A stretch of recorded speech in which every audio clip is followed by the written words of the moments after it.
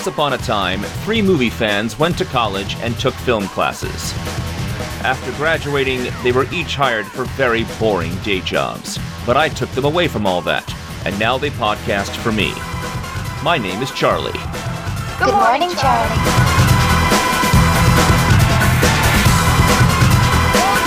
This podcast will contain detailed plot spoilers and mild language. This is going to be long, hard, and rough. Sometimes when it's rough, I just get there fast. Listener discretion is advised. When we get started this millennium...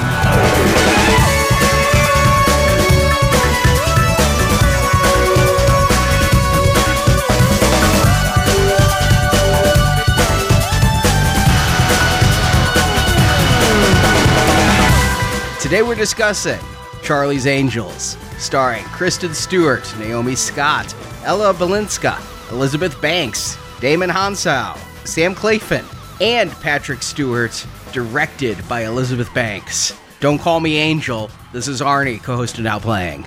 And this is Marjorie, and I'm no angel. Baby, you swiped right. I'm your co-host now. This is Jacob. Best line of the movie. That is actually a very... And it's like within the first 5 minutes.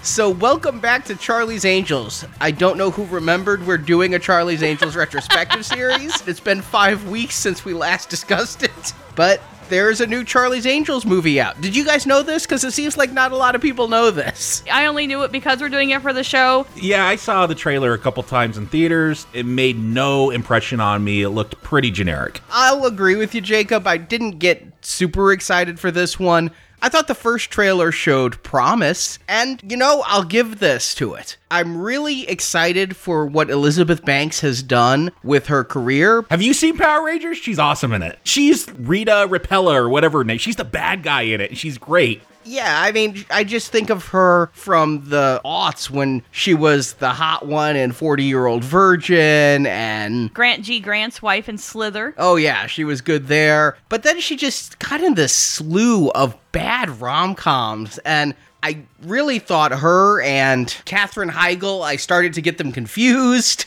And then Elizabeth Banks, though, I thought was really smart. She got into producing, and now she directed Pitch Perfect 2. I've not seen the Pitch Perfect films, although that third one looked kind of funny. And she's now writing, directing, and producing this. She is the driving force behind the new Charlie's Angels. Yeah, I'll say the only thing with that trailer is that it felt more grounded, which was a big relief after what we did with McG. This felt like maybe it's the more realistic version of Charlie's Angels. I mean, there wasn't a whole lot of jokes in that trailer. It felt like more like maybe a modern day Daniel Craig, James Bond, where we're getting away from all the puns and that. The movie is going to come off different than that, but that was the one little selling factor to me is like, hey, we're going to just do a serious spy movie based on this concept of 3 women spies put together by this agency with a guy that talks on a speaker box and all that. And I guess my big question coming into this is we have seen how comedic Drew Barrymore's Angels were, and we did watch the pilot movie, I watched the 2011 TV show, I watched quite a bit of the original TV show, but what is Charlie's Angels beyond 3 women working for someone named Bosley and the squawk box of Charlie? I mean, is Charlie's Angels funny? I definitely think that camp was built into Aaron Spelling's original vision. It was also in the McG ones. I mean, it was campy and stupid and fun. I think there's an element of this in the original one where they get in these ridiculous situations, but the ones that we had previous to this, Charlie was also the savior. If you remember. I mean, he saved the women who were being underutilized in the original TV movie. He saved Dylan from a life of crime and getting kicked out of the police academy and that kind of stuff. No, this one is very 2019. It's franchises now. It's not just 3 women and Charlie and a Bosley. It's a million Bosleys all over the world and angels everywhere. It's like a Victoria's Secret lingerie modeling show gone crazy. That's what I knew coming into this movie. There were going to be a lot of Bosleys because Patrick Stewart was in the trailer. And I'm like, if Patrick Stewart's in the trailer and Elizabeth Banks is also a Bosley, obviously Patrick Stewart's the villain. I got that from the first trailer. And then Damon Hansau is playing Bosley, so I knew there were going to be a lot of Bosleys. I thought they were finally going to retcon the whole Bill Murray, Bernie Mac Bosley scenario. Surprise!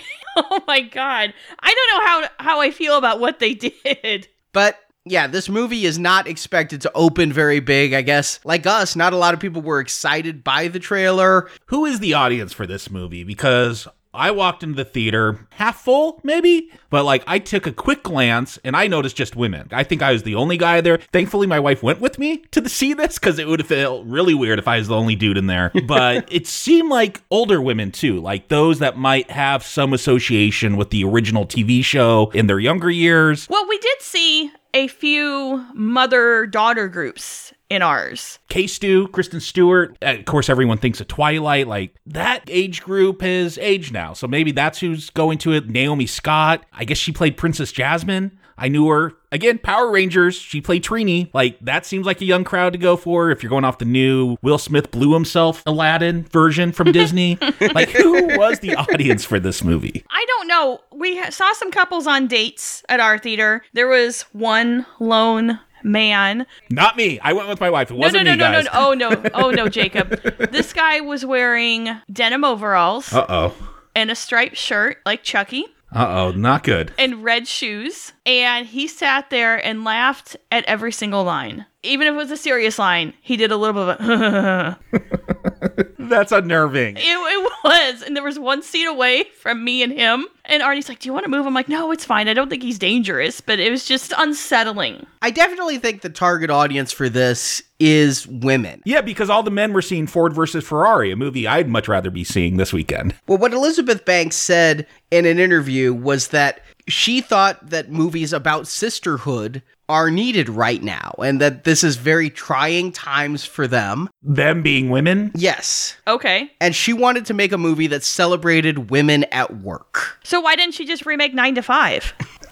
Yeah, it does seem weird because, Arnie, you asked, what is a Charlie's Angels movie? Like, what is the core concept of the Angels? And I do think there is a bit of the male gaze, that jiggliness we've talked about, that sex appeal. I'm not saying that you can't be a strong feminist woman and not have sex appeal, but it feels like in the Me Too era, like, we want to try to take that ogling away. So saying sisterhood and it's trying time for women, it's weird times with what feminists and being a woman mean. It's all changing, and I guess you could do the sexiness thing and still have it be about Me Too. I definitely think that the jiggliness was toned down in this film. Oh, definitely, yeah. I think that was in the casting of it. And while I think Kristen Stewart is a really good actress, I've never seen Twilight, so I'm able to think she's a good actress. Yes, I want to say this for Ropats and K-Stu, in their defense, like, because I am the resident Twilight expert on Now Playing, they are both really good actors. Like, Ropats, go see Good Time or The Lighthouse. This guy can act. I'm actually looking forward to him being Batman. And Kristen Stewart, I think of Adventureland, like a little rom-com with Ryan Stewart, and I think Jesse Eisenberg. I thought she was good in that. When she played Joan Jett in The Runaway, she's really good. She does a lot of smaller, like, European art house stuff. Like, I don't know if you've heard of Personal Shopper, not a movie I'm strongly passionate about, but she was really good in it. So, yeah, I think she gets a bad rap because of that Twilight connection, but she impresses me. She definitely, I think, picks her jobs. Like, there's the stuff she wants to do because she loves the craft of acting, and there's stuff she loves to do because she's got a lifestyle she's got to maintain, and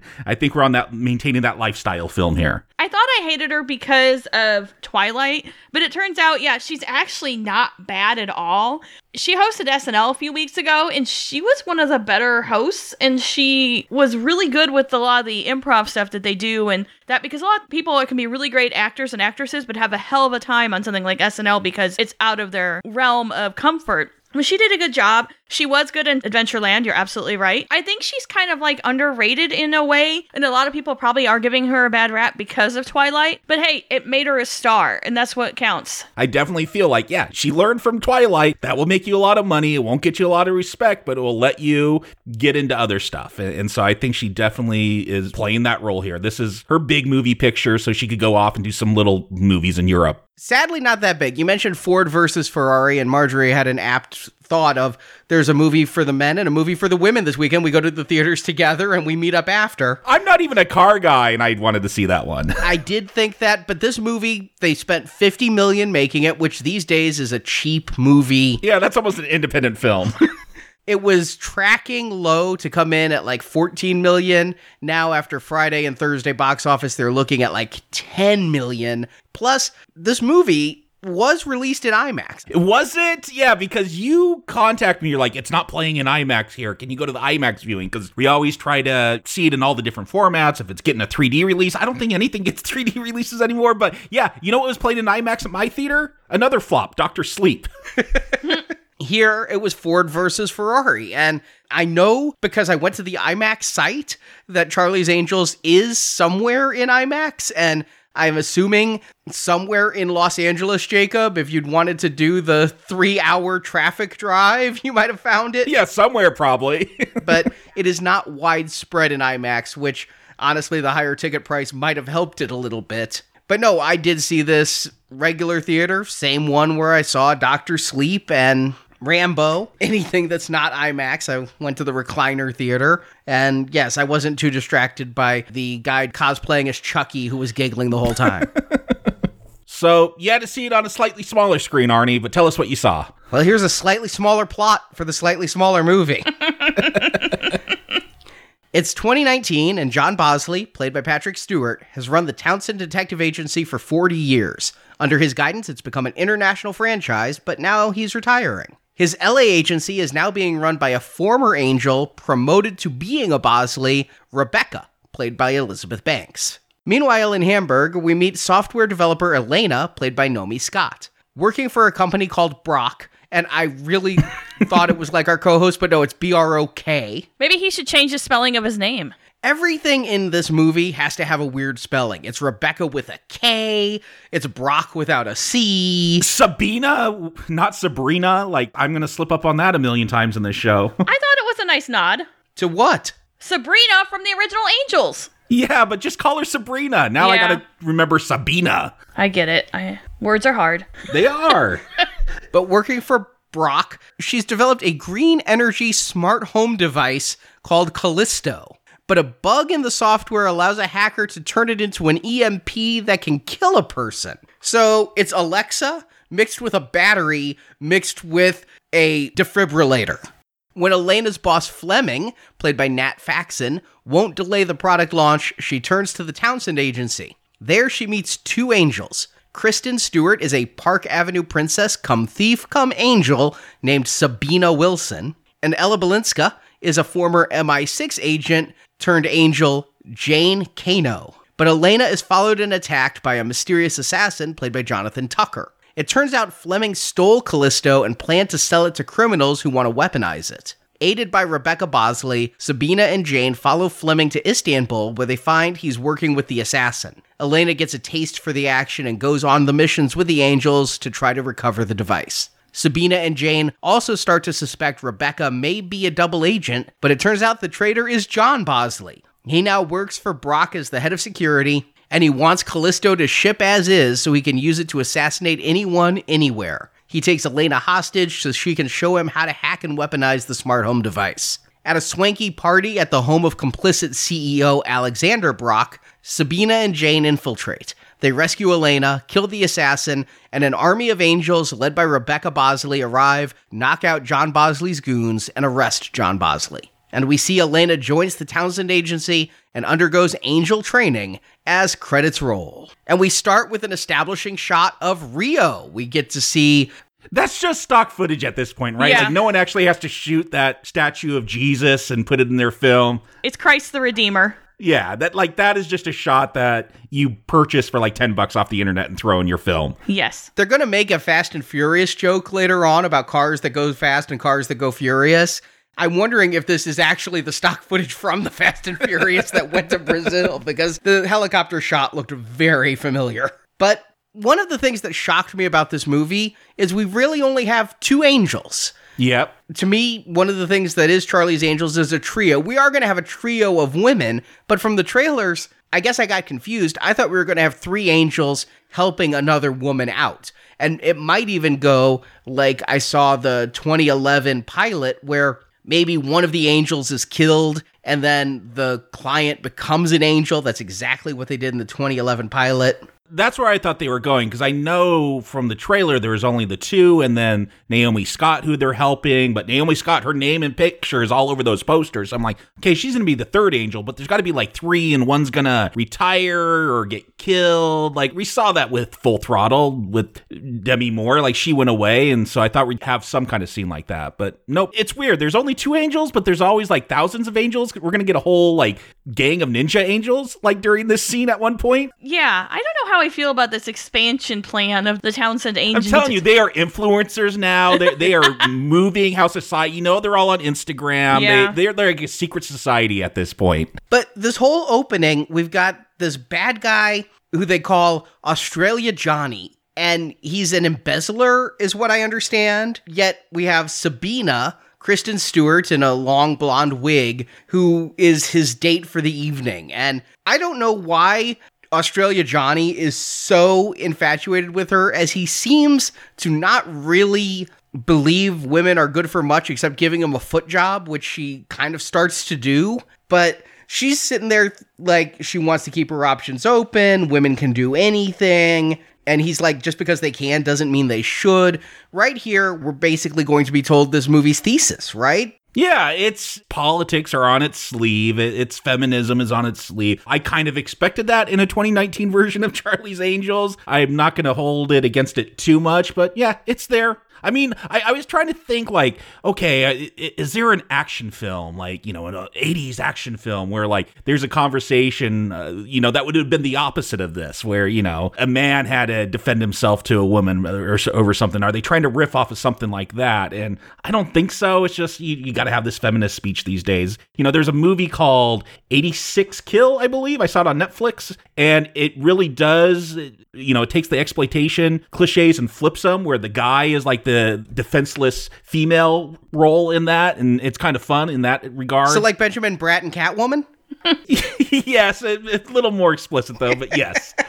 But yeah, I was trying to look like, no, this is just what you do in 2019 when you have a girl power movie. As we've mentioned a lot lately, the identity politics are big in popular movies right now. This film is full of identity politics, but it does it in a way that it never feels pandering or cloying. I never minded, even though I'm like at the beginning, I feel like the dialogue's a little stilted in that regard, but I think it went away. Yeah, you expect it with a Charlie's Angels property to have some girl power in there. I think this is a very diverse movie. Like, we get a spectrum of people with different nationalities in this film. Like, it definitely is trying to be something different than your standard all-white male action film. Yeah, I didn't feel that it was pandering to me as a woman, as sometimes these things do. Sometimes it feels very forced and not organic in the movie, and I don't think that this did in any way. I mean, the beginning was a little awkward, but I think it was because Australia Johnny wasn't that good of a character nor an actor. So sometimes you get kind of that weird play where it just doesn't work. And it's not necessarily the words being spoken, it's just someone can't pull their weight, so to speak, if that makes sense. Yeah, it feels like Australia Johnny is just, I don't even know why they're going after him, because he embezzled money or something. I don't know. But Kristen Stewart's a lot of fun in this role as Sabina, like playing him, doing the footsie thing, and then tying the drape around him. Like, he thinks he's getting into some kinky S&M thing, and, she's tying him up so she could take out the guards and get him arrested and all that. So she's fun in this role. She is, and I do like how she brings up that she's tying him up and putting like a curtain around his neck. And yeah, he thinks it's some bondage thing. And she's just saying, it takes men 7 seconds longer to realize women are a threat versus men, because there are armed guards there who are just watching her do this and not doing a damn thing. Did they get to watch Australia Johnny just bang women? Like, are they always in the room? Yes, that's what happens when you get to be an evil henchman, is you usually get to watch your boss have sex. But I'm actually really liking Kristen Stewart here. She's giving so many clues that we, the audience, know she's doing, but yet she's also playing flirtatious and making this Australia Johnny think she's into him. And then she's just like, I'm the diversion. And that's where we get our second Angel's entrance. I feel that Kristen Stewart steals the spotlight tremendously. Oh yeah, when she does that line, "Baby, you swiped right, I'm your girlfriend now," and headbutts Australia Johnny, I'm like, I hope this is the entire movie because this will be amazing. Like the way she delivers the line, she's so excited. I honestly feel bad for Ella Balinska, who is an actress I don't know. She hasn't done much when I looked her up on IMDb. She's done 10 movies, and she's a Food Network host, but I don't know her. And I feel that she stands in Kristen Stewart's shadow a lot. Kristen Stewart gets to have the fun with the role, whereas Jane here is a former MI6 agent who pretty much is going to be stoic, militaristic. She's very utilitarian.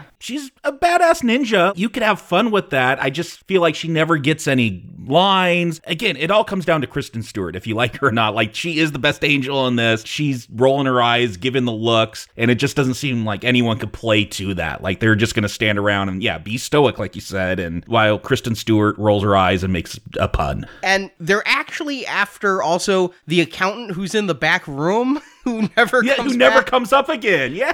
I wasn't quite sure about that. And enter Patrick Stewart as John Bosley. When Patrick Stewart comes in, I finally realize what's going on because I'm like, okay, there's two angels fighting. I see a bunch of people in black, and it's not till Bosley walks in, I'm like, oh, there's other angel ninjas that just showed up, repelled in to help them out. Yeah, which is definitely a new thing. But it's shot so awkwardly, I didn't realize that's what was going on until everyone was just standing around. Yeah, I'm also a little bit confused at first because even if there's multiple angel agencies, my mindset would be there are 3 at an agency. You have a 3 angel group, and if you need all of these, you'd have to like put the call out worldwide. And so it's kind of like a franchise, and each franchise only has 4 people. You're going to have a Bosley and 3 angels, and that's it. That's what I would assume. I thought that's where we were going, yeah. In fact, I actually think some Bosleys have no angels. We'll get to it, but I'm a little confused by it.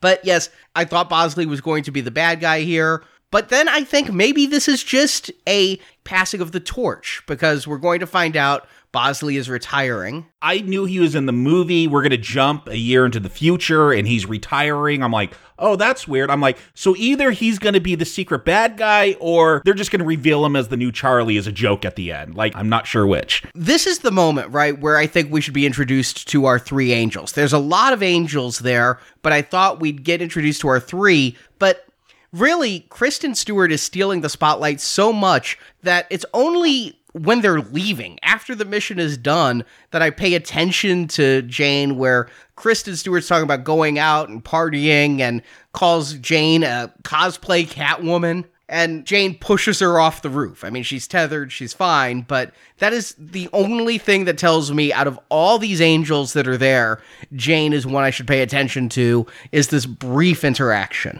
Yeah, and you know to pay attention to Kristen Stewart, because after she gets pushed off the roof, she's going to show up in helicopter shot that is straight from McG. Like, it had to be, like, they wanted it to look bad. And you go into this weird opening, like, we're going to see female children, like, doing different things, but there's no voiceover. It's so weird, like, that I'm waiting for the voiceover, you know, these 3 women and whatever that is. But no, it's just a montage of kids and teenagers doing things, and then we go to the Angels Academy. In hindsight, I realized what they were doing. At the beginning, I'm like, this isn't Charlie's Angels. Where's the backstory? And then halfway through the movie, when they start, you know, there's all these different agencies, I'm like, oh, I get it. We're all angels. That's what...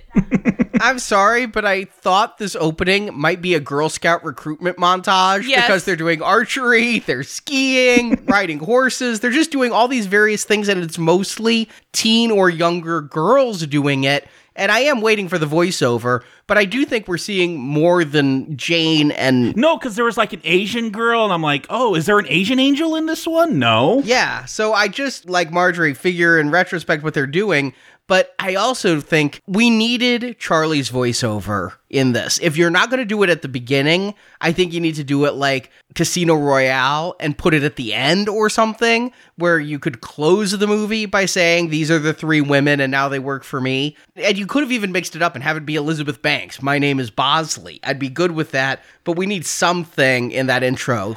But I think this was... I'm going to call it a symptom of one of the things I found wrong with this movie. We get very little, I'm going to say almost none, backstory about the angels. You're absolutely right, Marjorie, because is there character arcs? I guess we'll talk about it. Jane, she's former MI6. And Sabina, I don't know, she's a rich kid that got in trouble with the law. Like, that's about all we're given. And we were given those montage backstories in the McG Angel films, or do we want to call them the Barrymore produced one? I don't even want to give any credit to McG. But, you know, those ones, at least, like, they attempted some character arcs here. Yeah, here's a little glimpse of a backstory. I don't know if there's any character arcs in this film. No, there are no character arcs, and you have no personal interest or attachment to any of these women because you're not giving anything to grasp onto. You know, you like them if you like the type. Like, I like Sabina because I like what Kristen Stewart's doing with the role. It's not because it's a deep character, but she's having fun. She's quirky. She's the physical one that's going to fight. Like, if you like stoic female ninjas, then Jane might be your favorite. If you like whatever Naomi Scott's doing in this film, then she'll be your favorite. But yeah, there's no dramatic arcs to get into. It's just, if you like this type, you'll like this person. And you're right. Yeah, it's very flat. It's supposed to be like regular women going out and doing cool stuff. And these are not regular women. There's nothing to identify with in any of these women except for Elena. And she doesn't become an angel to the end. And we don't even get a backstory about her. She's the only one who, I guess she gets kind of a character arc, but there's nothing in this as a woman to identify with anybody in this movie. I'll throw it out there. Is Elizabeth Banks the third angel? They're talking about how she was a former angel, she becomes a Bosley, but unlike the Bosleys of old who pretty much stayed at the office or did some witness protection stuff, this Bosley is out with every mission. This Bosley's firing guns. Well, wait a second, though. She just basically drives a car and shoots people. She doesn't really do much other than drive the car. Yeah, that's kind of what we saw Bosley do in that pilot. He got in that boat and pretended to be fishing or something. But he did more. Like, he was part of the ruse in the TV show a lot. Like, they would put him undercover. And in the first new Charlie's Angels movie, Bill Murray went out and helped him with undercover stuff and did infiltration. And in the second one, Bernie Mac just babysat Shia LaBeouf, but... Yeah, I take it as Bosley. They're the behind-the-scenes person. They might be out in the field helping them, but they're always behind the scenes. They're not the ones seducing men, tying them up in curtains, that kind of thing. Well, that would be a really weird Charlie's Angels movie. That would be one I'd want to see. They do some replacement here. With this retirement party, we're going to see that there's only one Bosley. There's only ever been one Bosley. We're going to have Farrah Fawcett and Jacqueline Smith with Patrick Stewart. Is that what they were telling us? Because it is confusing, because we see all these different Bosleys on the screen. There's some in the office. And I was like looking around. I'm like, they got Bill Murray back there like doing a little cameo. Do they have some fun Easter eggs? I didn't notice any of these extras playing other Bosleys as being actors I would recognize. But are they telling us that Patrick Stewart was the original Bosley? Like, we're gonna see him. He's gonna be with Cameron Diaz. I can't believe this is set in the same universe as those McG films, but like, we see pictures of him with the original Angels from the TV show photoshopped in there, and then with those Drew Barrymore, Cameron Diaz, Lucy Liu Angels, which half a star down just for tying it into those films. I guess that's the retcon of this film, even though it's tied into all the Charlie's Angels are connected. Even that failed TV show, I guess, it's all connected. But the retcon here is that Patrick Stewart is the original Bosley. He's been around for 40 years, which, look, Patrick Stewart, he's got to be, in his 80s now? So, like, he didn't start with the Angels till he was 40? Okay, I guess they're trying to de-age him a bit. But he's been around for 40 years, and now he's retiring, and he's built up this entire franchise of Angels all over the world. I understand why he would work there till he's 80. We're going to find out his big motivation is he was waiting for Charlie to die because he was going to take over after Charlie died. Charlie's still around, and so this Bosley is given up. You mentioned all the extra Bosleys on the screen. I only recognized one, and that's because after the morning news I used to watch, Good Morning America would come on, and Michael Strahan is somebody, I don't know him from his football career, but I know him from co-hosting Good Morning America and previously that Kelly Ripa show. Yeah, the big guy with the gap tooth and the lisp.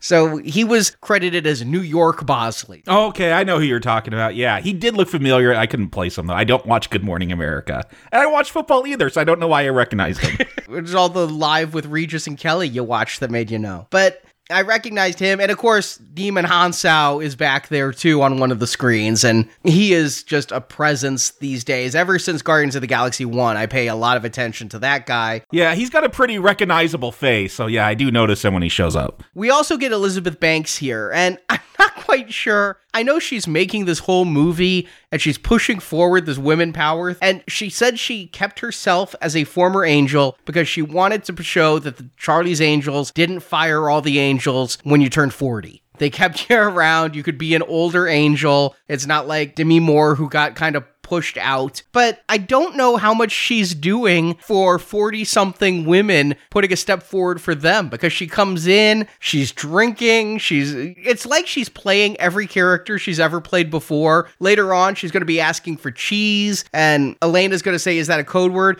Yeah, it's a code word because I'm 40 and I'm single. I don't know that that's really girl power. So I'll say the all-female audience I was with, like, they laughed at that line, like, this movie got laughs. I didn't laugh out loud, at least. I found moments amusing, but this movie got laughs from my crowd. Just the guy next to me dressed as He was just laughing, I don't know, at the jokes being told by the voices in his head, it sounds like. Yeah, probably what it was. But I get tired of that trope with the women. Oh, I'm single, wink, wink. Get over that. I mean, if you're trying to, like, elevate yourself, do something cool. I mean, it was really cool that they made Elena, like, a super cool programmer. That's really neat. She was a whistleblower and gonna get killed because that's what happens to whistleblowers. But that kind of leads me into something that I felt was missing from this crew of angels. They didn't have any skills necessarily other than fighting. In the TV show, there's always something cool they were doing. They could pick locks, they could make keys, they were good at different things like that in science. And in the Barrymore movies, they were very good in different things. It made it a point to show like how smart Cameron Diaz's character was. And, you know, she dissected the poop to figure out where the bird came from. Yeah, here's the thing. These are all Mary Sue's, right? Like, you talk about Elena, she's just a great programmer that could just do anything. And I actually don't mind that. In Charlie's Angels, I just assume if you're an angel, you are a Mary Sue and you have like awesome skills at whatever. But that's always been my confusion. I thought each one of them would have a speciality, like one's a hacker and one's the fighter and yeah, one's the locksmith, whatever. It does feel like if you're going to expand the franchise with angels and now you have thousands of women, yeah, specialize them. And here's a mission and here's the 3 that you need to accomplish this mission. But no, it still feels pretty generic. They had an opportunity to go that way and they didn't. They kept it, they could do whatever they need to do. And the trailer kind of indicated that it would be that way because they say about Sabina that she does the ground game, meaning she's like the infiltrator and the spy, and that Jane would be more the sniper, surveillance type. But it doesn't go that way. I don't think they're Mary Sue's, though, because when I think of Mary Sue's in film, they are always perfect at everything. These are highly skilled women. I'll agree with you there. That's what makes them an angel. But I don't think every highly skilled woman is a Mary Sue. The fact that they are going to lose a lot of fights, they're going to fail at a lot of things, makes them feel like real characters to me versus let me just throw this match on the tinderbox versus Rey in The Force Awakens, who doesn't have to try for anything. I'll say this, I agree. They are going to lose a lot in this film. I guess it's more Elena. We should talk about her because she does feel like the Mary Sue because she's going to be able to just fight some big henchmen later on and she's just able to skydive and everything at the end. Like, it seems like no problem. Seems weird, like a mousy computer programmer is all of a sudden also a ninja as well by the end of this film. But wait a second. She mentioned like 4 times she took Krav Maga. I don't know what that is. It's a form of karate, self-defense stuff. Yeah, it just sounded like blah, blah, blah, blah to me. I don't know. Yeah, I mean, it's basically saying she takes more than yoga. She does. Is that something like women into yoga would know? Like, I don't know, say you know Taekwondo. I know what that is. See, and when she says that later on, and the generic henchman's response is, did you learn that at the mall? My immediate go-to is like, Tai Bo. Tai Bo's not a real thing, right? That's just that guy selling exercise videos. That's correct, yes. It is not. Billy Blank. Yeah. I kind of thought when he says, did you learn this at the mall, that maybe this thing you're talking about was the modern version of Tai Bo. All right, Elena, she is going to be our main plot. We're introduced to her in her boss's office. She goes to see her boss. She's got concerns about this. not Apple, but Apple product that's going to go live. Like, that's how it feels. But she goes to her boss, Fleming. Let's just discuss the ridiculousness that is Callisto. It is really bad. Yes, can we? I'm confused why the device is called Callisto. I'm thinking of Cleo. I will tell you your fortune. Give me a call, 1-888. In all my notes, I was putting Calypso, so I thought it was Harry Belafonte. But no, do you guys know the Greek myth of Callisto? No, I don't. Oh, I didn't know. They got real clever, didn't they, with that name? I didn't know there was a Greek myth about a Callisto. Yeah, it's Greek and also, Roman myth. But Callisto was one of the nymphs who gets seduced by Jupiter, and Zeus and Jupiter, they're the same person. In certain myths, Jupiter raped her.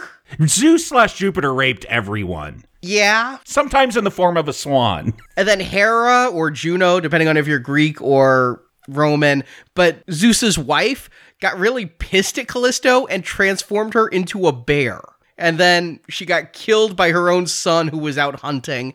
And now, if you look up in the sky, Ursa Major is the bear star constellation because of Callisto. Oh, okay. I have no idea what this has to do with smart home screen power. I don't think anything. They must have just accidentally picked a corresponding name. I don't even understand this. I'm guessing this whole Callisto thing works on Tesla theory of energy, like where, you don't need a grid, but we'll get Elena, and there's a problem with the code in the blockchain, and I'm like, none of this means anything, right? Like, I don't even know what blockchain means. I've tried to understand that. I know it's the big buzzword, but I'm like, this is a blockchain energy source? Like, okay, you're just saying buzzwords. Arnie, you're the programmer.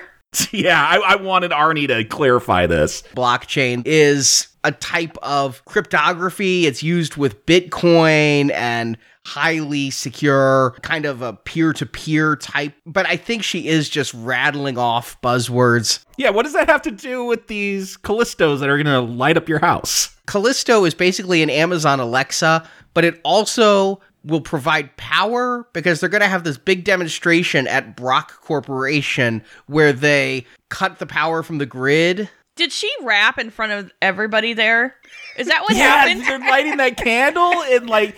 Okay, here's where I'm confused, because she goes to see her boss. We can't go live with this because it could be used to actually hurt people. Like, we haven't got that code all down. He's like, no, you can't see Brock. Steve Jobs is off access to you. I'll take care of it. She walks down the hall, runs into, like, the receptionist who's like, you dropped something. Here, hands her a card. I'm like, oh, this is someone that wants her to go see Brock, and she just gave her the card to his floor or something. Cut scene, she is rapping in front of a candle for the Go Live presentation. It is confusing. The thing she's given, I could tell, was a Townsend Agency card. You see the new geometric angel wing design that they're going to have that are like high-tech tattoos on the angels? Yeah, you did see that. There's like a little glint of the gold on that card you could see. That's weird. So like if I want to ask my boss for a raise, but my boss is too busy to see me, I could call the angels and they'll set up that meeting? It feels like a very low-stakes mission. We're going to see at the end that a lot of the angels who assemble at the end, like they did at the beginning, all those angels from various places, Elena recognizes a lot of them. This woman who says you dropped something is an angel undercover at the Brock Corporation pretending to be a secretary. Did they already know about this problem then? I'm guessing they knew something. Let's jump ahead. We're going to find out later on. Elizabeth Bosley, that's what I called her in my notes. Elizabeth Bosley. Doesn't trust Patrick Stewart Bosley and has been spying on him and things. So maybe, and this is me just retconning in my own mind at this moment, maybe Elizabeth Bosley found out that John Bosley was meeting with people at the Brock Corporation, and so Elizabeth Bosley put moles in Brock to try to figure out what John Bosley was doing. Yeah, they could have said that with a line of dialogue when they're revealing that Angel's been around them the whole time. That would have helped. It just plays weird. Like, this is, again, very low-key stakes at the beginning for me, because it's just someone that wants to tell her boss that there's a problem with the technology he's about to release. I got that it was an angel giving her the card, but yeah, then we cut and we see Elena. This is supposed to endear us to her, right? Because she's in front of a microphone. I think they're doing a mic test or something. Yeah, everyone's in the room. Yeah. We're going to find out. Yeah, there's no like curtain pulled back or anything. She's just rapping in front of these people. I have given presentations at many conventions. I now would like to start everyone with by rapping, "It's tricky. This piece is my recital. I think it's very vital." And then she goes back and like high fives her co-programmer, who's going to be a minor character in this whole thing, Langston.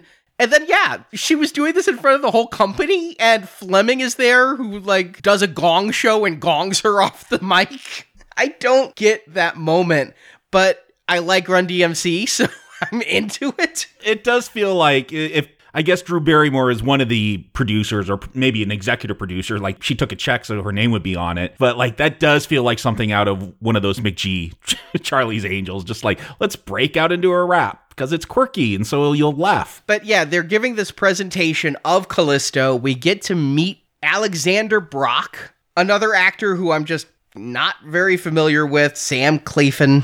Yeah, there's a lot of people that looked familiar, and then I went to IMDb. I'm like, no, I don't know. I guess they just have a generic look where I think I've seen them before, because, yeah, I didn't recognize a whole lot of these people's credits. We know this guy. I mean, he was in a Pirates of the Caribbean film, and he was Finnick in the Mockingjay Hunger Games film, so I know I've seen him. I just don't remember him.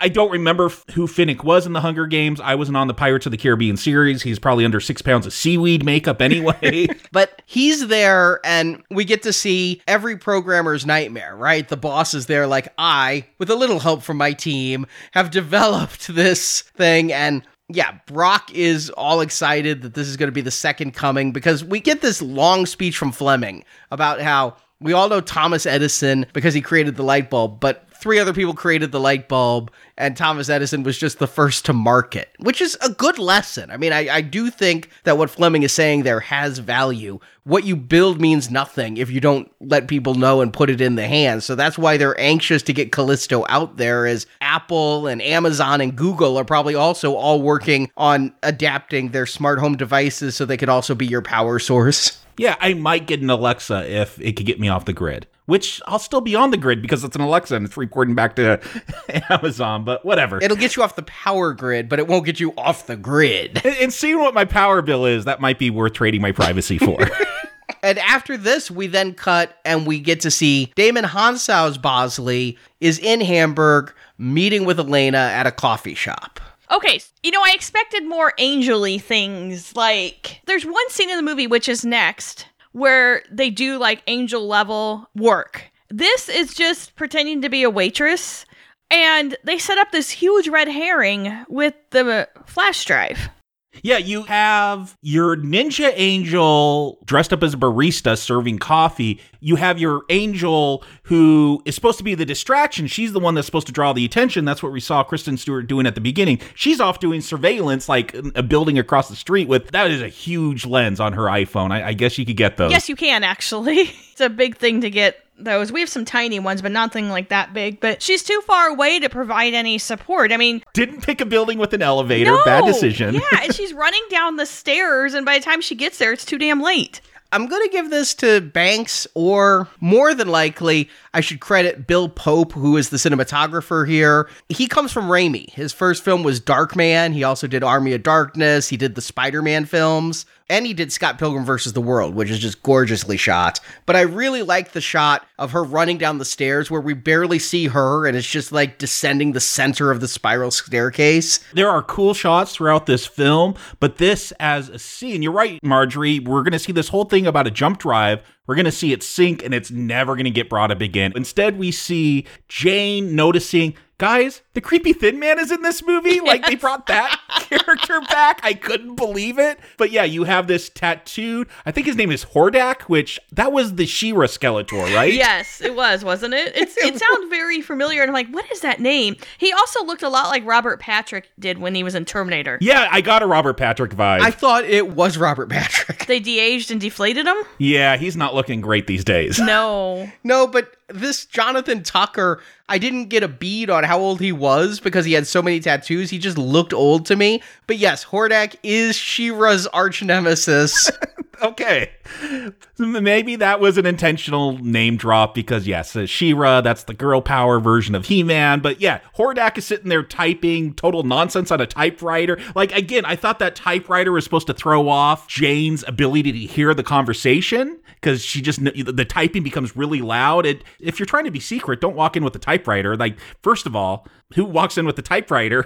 And also, they're real noisy. Wait a second. No, come on, Jacob. Hipsters. I don't think hipsters even do that. No, they're back in. Vintage typewriters. I thought he had a typewriter that was hooked up to a laptop. Like it was typing and it was his laptop keyboard, but he's got like a screen there and a mirror there. He is really piss poor. He needs to go to Angel training to learn covert surveillance because he does nothing but draw attention to himself. Yeah, he's typing nonsense. We'll see Jane looks at the paper and it's not all work and no play makes Jack a dull boy. It's just gibberish. He's like not even paying attention. Again, I thought this was going to be kind of a more grounded Angels, and it's kind of just as silly as the McG stuff. But we get a good fight here. I like the fight choreography because it doesn't take much for Jane to make Hordak, he can't say that name with a straight face, reveal himself. And so they get into a fight. I like that they're like sliding tables at each other, going above the table, under the table. But these angels use guns, which we didn't see in the early 2000s movies. But I'm sorry, but if you've got a gun, that fight's over. Yeah, this film, we'll get to some scenes, but it treats death very strangely as a joke. But yeah, we'll see angels with guns here. What, they're coded to them? Because we'll see Hordak gets Jane's gun, but he can't fire it. Yeah, I'm guessing it's one of those palm reader things. They never really explain it. You just kind of have to know other sci-fi tech. I've seen Sylvester Stallone's Judge Dredd. I get it. And then we get a decent car chase. Damon Bosley is driving. Jane's in the car with him, and Sabina is trying to catch up on motorcycle. Yeah, it's decent. I wish it was all just better. Like, I think about Atomic Blonde, which I don't think had a huge budget, and that's got a car chase. Like, this one, it's fine. It works. I'm really bothered by the cheap muzzle effects that they used when machine guns are firing back and forth. There's a lot of YouTube videos I watched about how to do good flash effects with muzzle fire, and so it really stands out now when they're bad. So this looked pretty cheap to me, but it's all right. Like, that's my problem with this movie. Everything's just kind of all right. Yeah, I mean, it's okay. It passes. It's fine. Nothing really stands out as phenomenal in this movie. Nothing makes me go, wow, this is really cool, or I really like this character or anything, or I'm invested in this movie. Nothing to draw me to any of the characters. I did think Elena, especially in this meeting, she's very Disney with the wide eyes and the big eyes. And Naomi Scott, I think she's awful. Like, her acting, she must have come right off the set of Aladdin, where she played Princess Jasmine. She did Lemonade Mouth, which is another Disney thing, but she feels very Disney, which is weird because she played this angsty lesbian teen in Power Rangers, and I thought she was pretty decent in that role. But here, yeah, it's always wide-eyed, and I guess she's supposed to play the comedic bystander, and she doesn't pull it off for me. Yeah, I'm guessing that Elizabeth Banks saw her on Power Rangers and is like, hey, you, come with me. We're going to go do this other movie. I think she's okay. I don't dislike her in this movie. I rank her second. I feel bad for Jane because she's given nothing to do. Elena is given stuff to do and does it okay, but she just does come off very generic. Yeah, for me, it's Jane's off saving Elena, who's in this car that's been pushed into the river by Hordak. And again, Kristen Stewart kind of comes along to save the scene on that motorcycle, like crashes it into Hordak. There's little glimpses where I'm like, man, I wish they would have done this style more. But like when she first gets up, she's kind of got her head tilted with that motorcycle helmet on. It looks real cool, but then it doesn't really go anywhere. I wish there was more of a sense of style in this movie. it's a perfectly generic action film. Yeah, generic is where I'd put this action. It's competent. I admire certain things about it that I don't see in regular action films. I mean, using the tables, using the motorcycle to trip a person. They're doing creative things, whereas it's not just punch, punch, punch. I feel like they're reaching for, but not grasping, the creativity of the Bourne series, where they're trying to use different things as weapons. Yeah, it feels like they're going for something more grounded, and I can't believe I'm going to say this because McG sucks at wire work, but I don't want those moves replicated, but because this isn't going to be a totally grounded film, maybe do some of that wire stuff, have better trainers and better cinematographer to shoot all this so it doesn't look like those previous Angels films, but it never really commits to a sense of style for me. Yeah, and here they set up the dominoes and they're falling exactly as I expected they would. Damon Hansau gets shot in the neck and dies underwater, whereas Jane is able to save Elena. Kristen Stewart prevents Hordak from shooting them with a machine gun as soon as they come to the surface. I did like Hordak's car, by the way. That, like, mini tank with a freaking Gatling gun. Yeah, that's the SUV I want, by the way. It seemed to be like the same gun and the same style, if not the same car, that Sam Jackson had in Winter Soldier. Yeah, Nick Fury had that, right? But yeah, I enjoy the tech here. I'm glad the guns are back. You know, I liked the wire foo of the McG first film, but here, yeah, I like the guns, and I like that they're going to give the Angels trank guns so that they're able to kind of ride that line where you're not murdering hundreds of people, although they do some murders here. We're about to get to some murders. And it's really weird how they react to them, but yeah, we'll get there. But the next step is because they lost the thumb drive, they're going into Brock Corporation not to get data, which is what I thought, because you had a thumb drive. Yeah. But they're going to try to actually steal the physical Callistos, which look like a D20 to me. It's like some Dungeons and Dragons player was the prop master. Yeah, it does look like a 16-sided die. And they're looking through the employee directory, and they're like, bowl cut.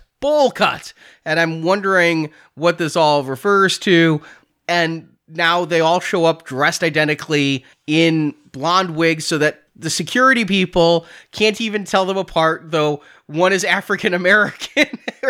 Well, they always have their backs to the camera, conveniently. Well, and this is the only angel-like mission that we get in this entire movie because they're under disguise. I mean, that's one cool thing, even back to the original TV show is, I mean, they do disguises, they, assume other personas. Yeah, and I thought this was, again, it's kind of fun. Not totally Jason Bourne, but more on that side of the spectrum than what McG did with all the ways they infiltrated those buildings by putting on mustaches and beards and all that. I like this. There's a little sense of style, a sense of fun where, the security guards are trying to find Elena, but these three are all dressed the same when you see them from behind, so they're running all over to different floors, and big surprise, the Callista, what are they, the prototypes that were going to be used to mass manufacturing, or just some special ones? They're already stolen. They get there, they're too late. This was the most fun of the entire movie, I think, was this sequence because of the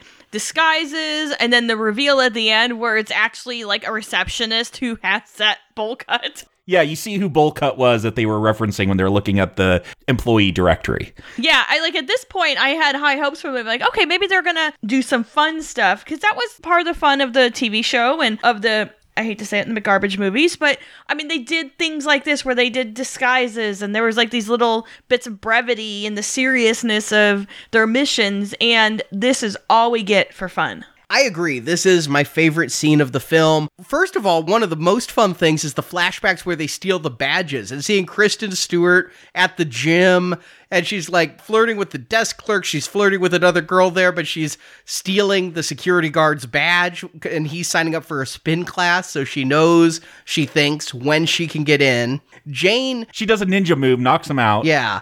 Does the Vulcan death grip on him. That's right.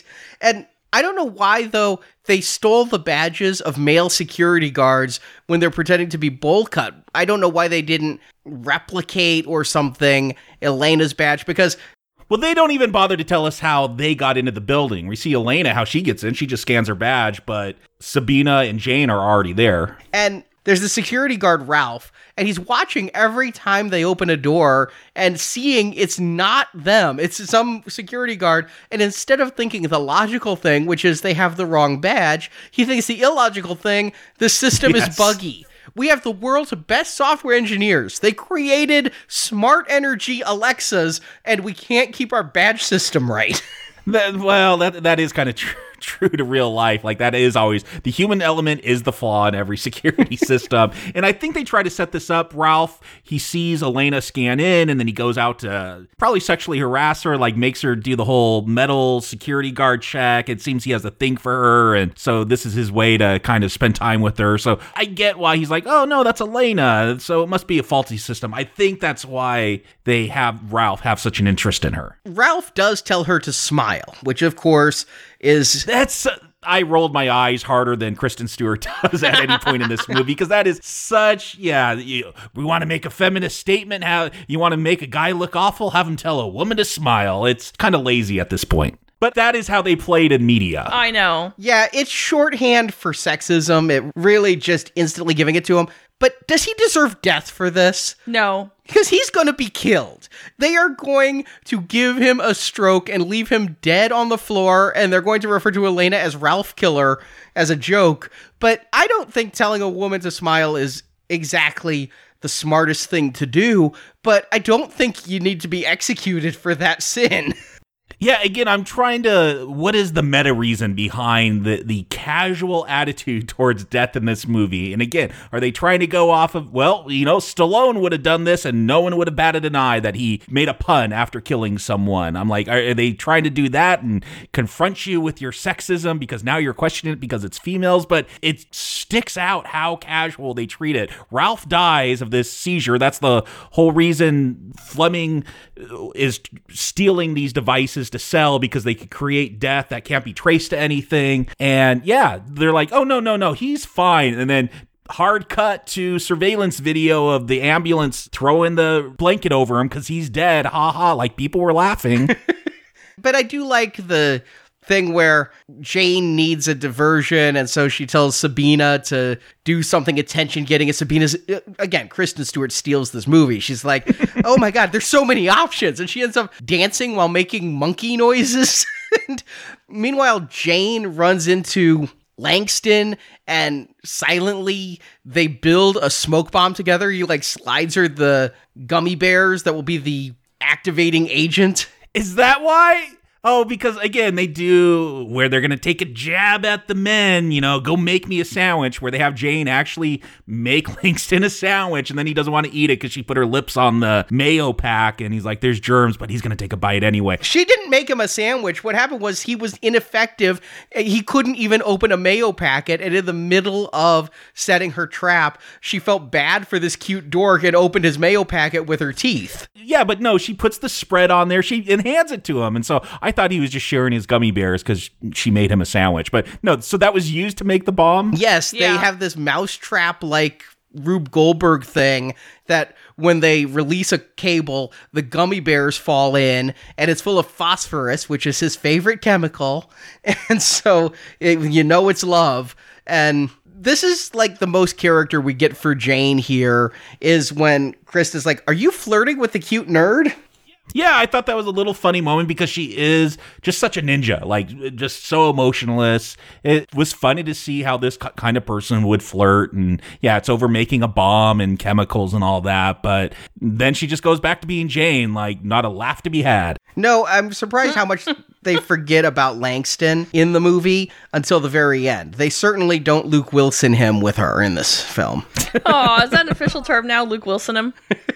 But from this, we have a really weird cut where we go to London. And remember Patrick Stewart's in this movie? We have to remind you. Yes. Where he's at a watch shop, and they're checking the watch to see if there's a tracer in it.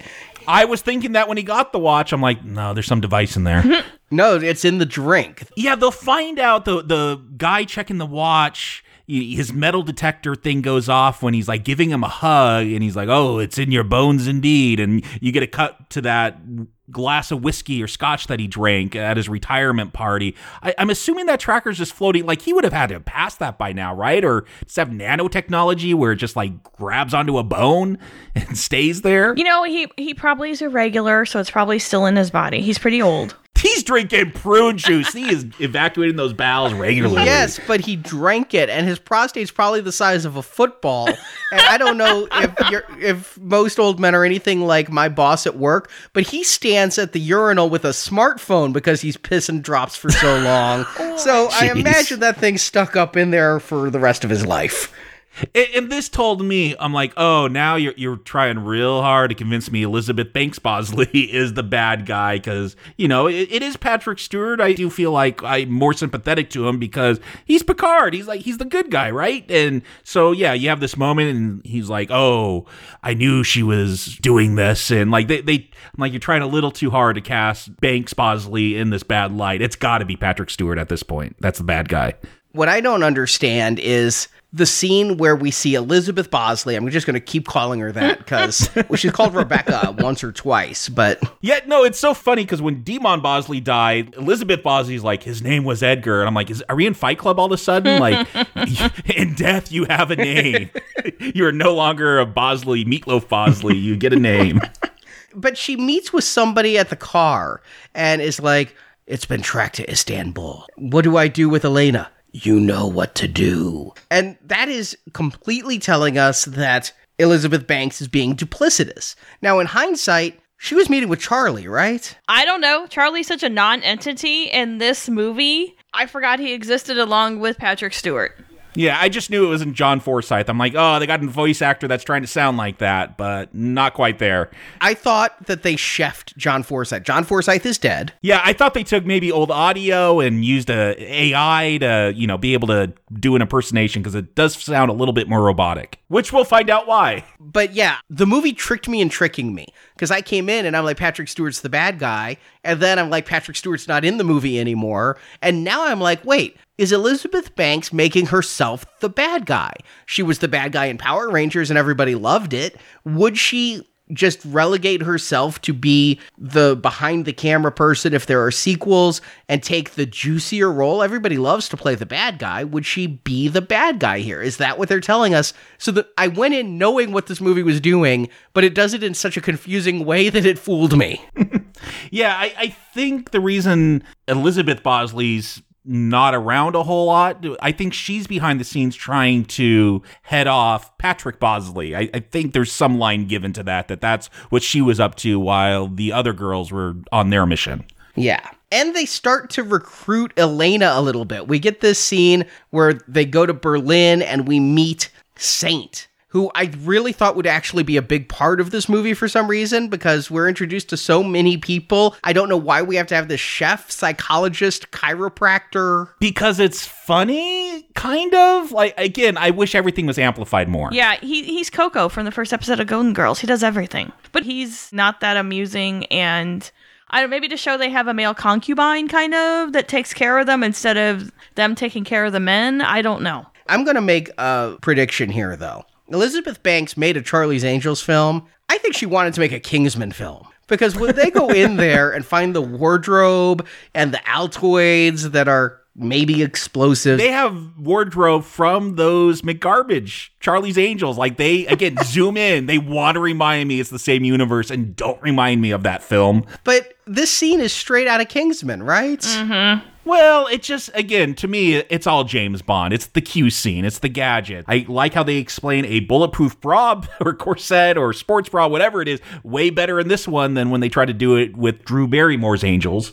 We see Elena, she's, she wants to grab the Altoids, and Saint's like, just don't touch anything. A lot of it's explosive. Like, I'm like, okay, I recognize that. That's a good attempt at humor. I could see why people are laughing at that. I'm not going to laugh out loud, but an amusing line. The problem with this scene is there was no journey to get there and there's no payoff after except for the Altoids, which, why are they bright blue, those things? Because you'd think you'd want them maybe to blend in. Open the Altoids and have them look like Altoids? Yeah, something like that. Yeah, I don't even know what they are. Just you stick them on someone and it makes you pass out for a while. There was no lead up to get to here. Yeah, they did have fun gadgets in the other movies and the TV show, but they made them. They did that. There was nothing that these angels did. Because it's franchise now. That's just how things are. You want to be a Star Wars geek, a Marvel geek, you don't have to do any work. It's just go to YouTube, watch some videos. You can catch up on everything. You don't have to search in dark comic book stores for back issues anymore. It's all available. I do feel like this is a very modern take on the angels. It's already set up and there for you to use. And really what these angels are there to do is chase a MacGuffin. And the MacGuffin is the Callisto device. And they end up chasing it to Istanbul, not Constantinople. That's immediately what I thought of when they said Istanbul. Yes, my wife turned to me and started singing that song.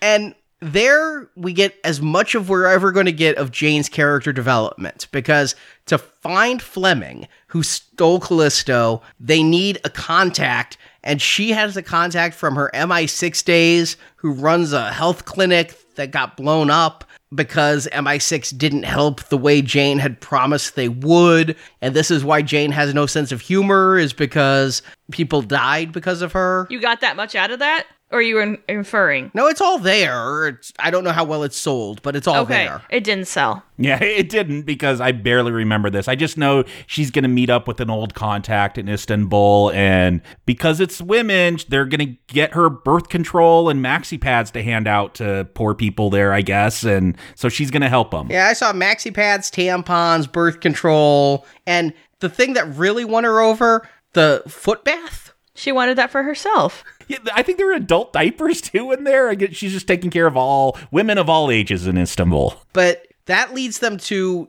another fun undercover mission that leads to nothing. Did they just want to put Kristen Stewart in a French maid's outfit? Because she goes in and pretends to be a maid in Fleming's hotel room, but doesn't really find much. Jane's the one who finds out information by trailing him. Yeah, she juice jacks his computer, like gets all the information on there. I don't know what it was used for. Yeah, I never saw that used. It's as useful as the thumb drive at the bottom of the river. And we get an action scene at the racetrack, and Elena is suited up. She was given gear. They're indoctrinating her. I don't know if you guys are familiar with Neil Breen. He is this independently rich real estate guy that lives in Vegas that makes really bad movies, and they've kind of become like Tommy Wiseau cult favorites, but he is the ultimate Mary Sue because he stars in all of them, and he's always the ultimate hacker. He could hack anything, and so when they say that about Elena, they're like, you could hack anything, like just walk into this horse race and hack the camera. I'm like, oh, so she's Neil Breen. That's not a good place to go, but like, yes, just, I don't know, Arnie, can hackers just hack anything? If you know how to hack one system, does it apply to everything? I feel like there's specialized systems. Sadly, they're not all that specialized. If you're on site and able to get on the network, and you're able to use your password crackers and get past the initial bit. I mean, a hospital was just shut down in Alabama because hackers hacked its medical system and they couldn't admit new patients. What? I didn't know about that. Yeah. That's crazy. And let's not even count the number of hackers that can get on your iPhone and see you and see what you're doing and activate your phone camera. So I hope they enjoy me singing to my dogs. Many people I work with in IT put electrical tape over all the cameras on their laptops and things. Oh yeah, I do that.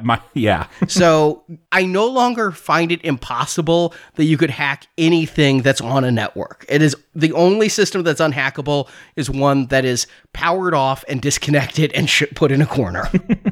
So I went with her hacking. Yes, it's movie hacking. Yes, it's not real. Yeah, she walks into a closet and now she has access to all the security cameras. Yeah, if you want to see real hacking at work, go watch Mr. Robot. Yes, everything done there is real. Yeah, if you want to see people sit in front of a terminal and just type commands, that's real hacking. It's kind of boring, but yes, watch Mr. Robot. Great show. But the commands he types are real commands. Yes. Yeah, I go to those websites where they critique his hacking in every episode. But here, I just roll with it. What I don't go with is Jane, who's going to have a sniper rifle with tranq darts up in a tower.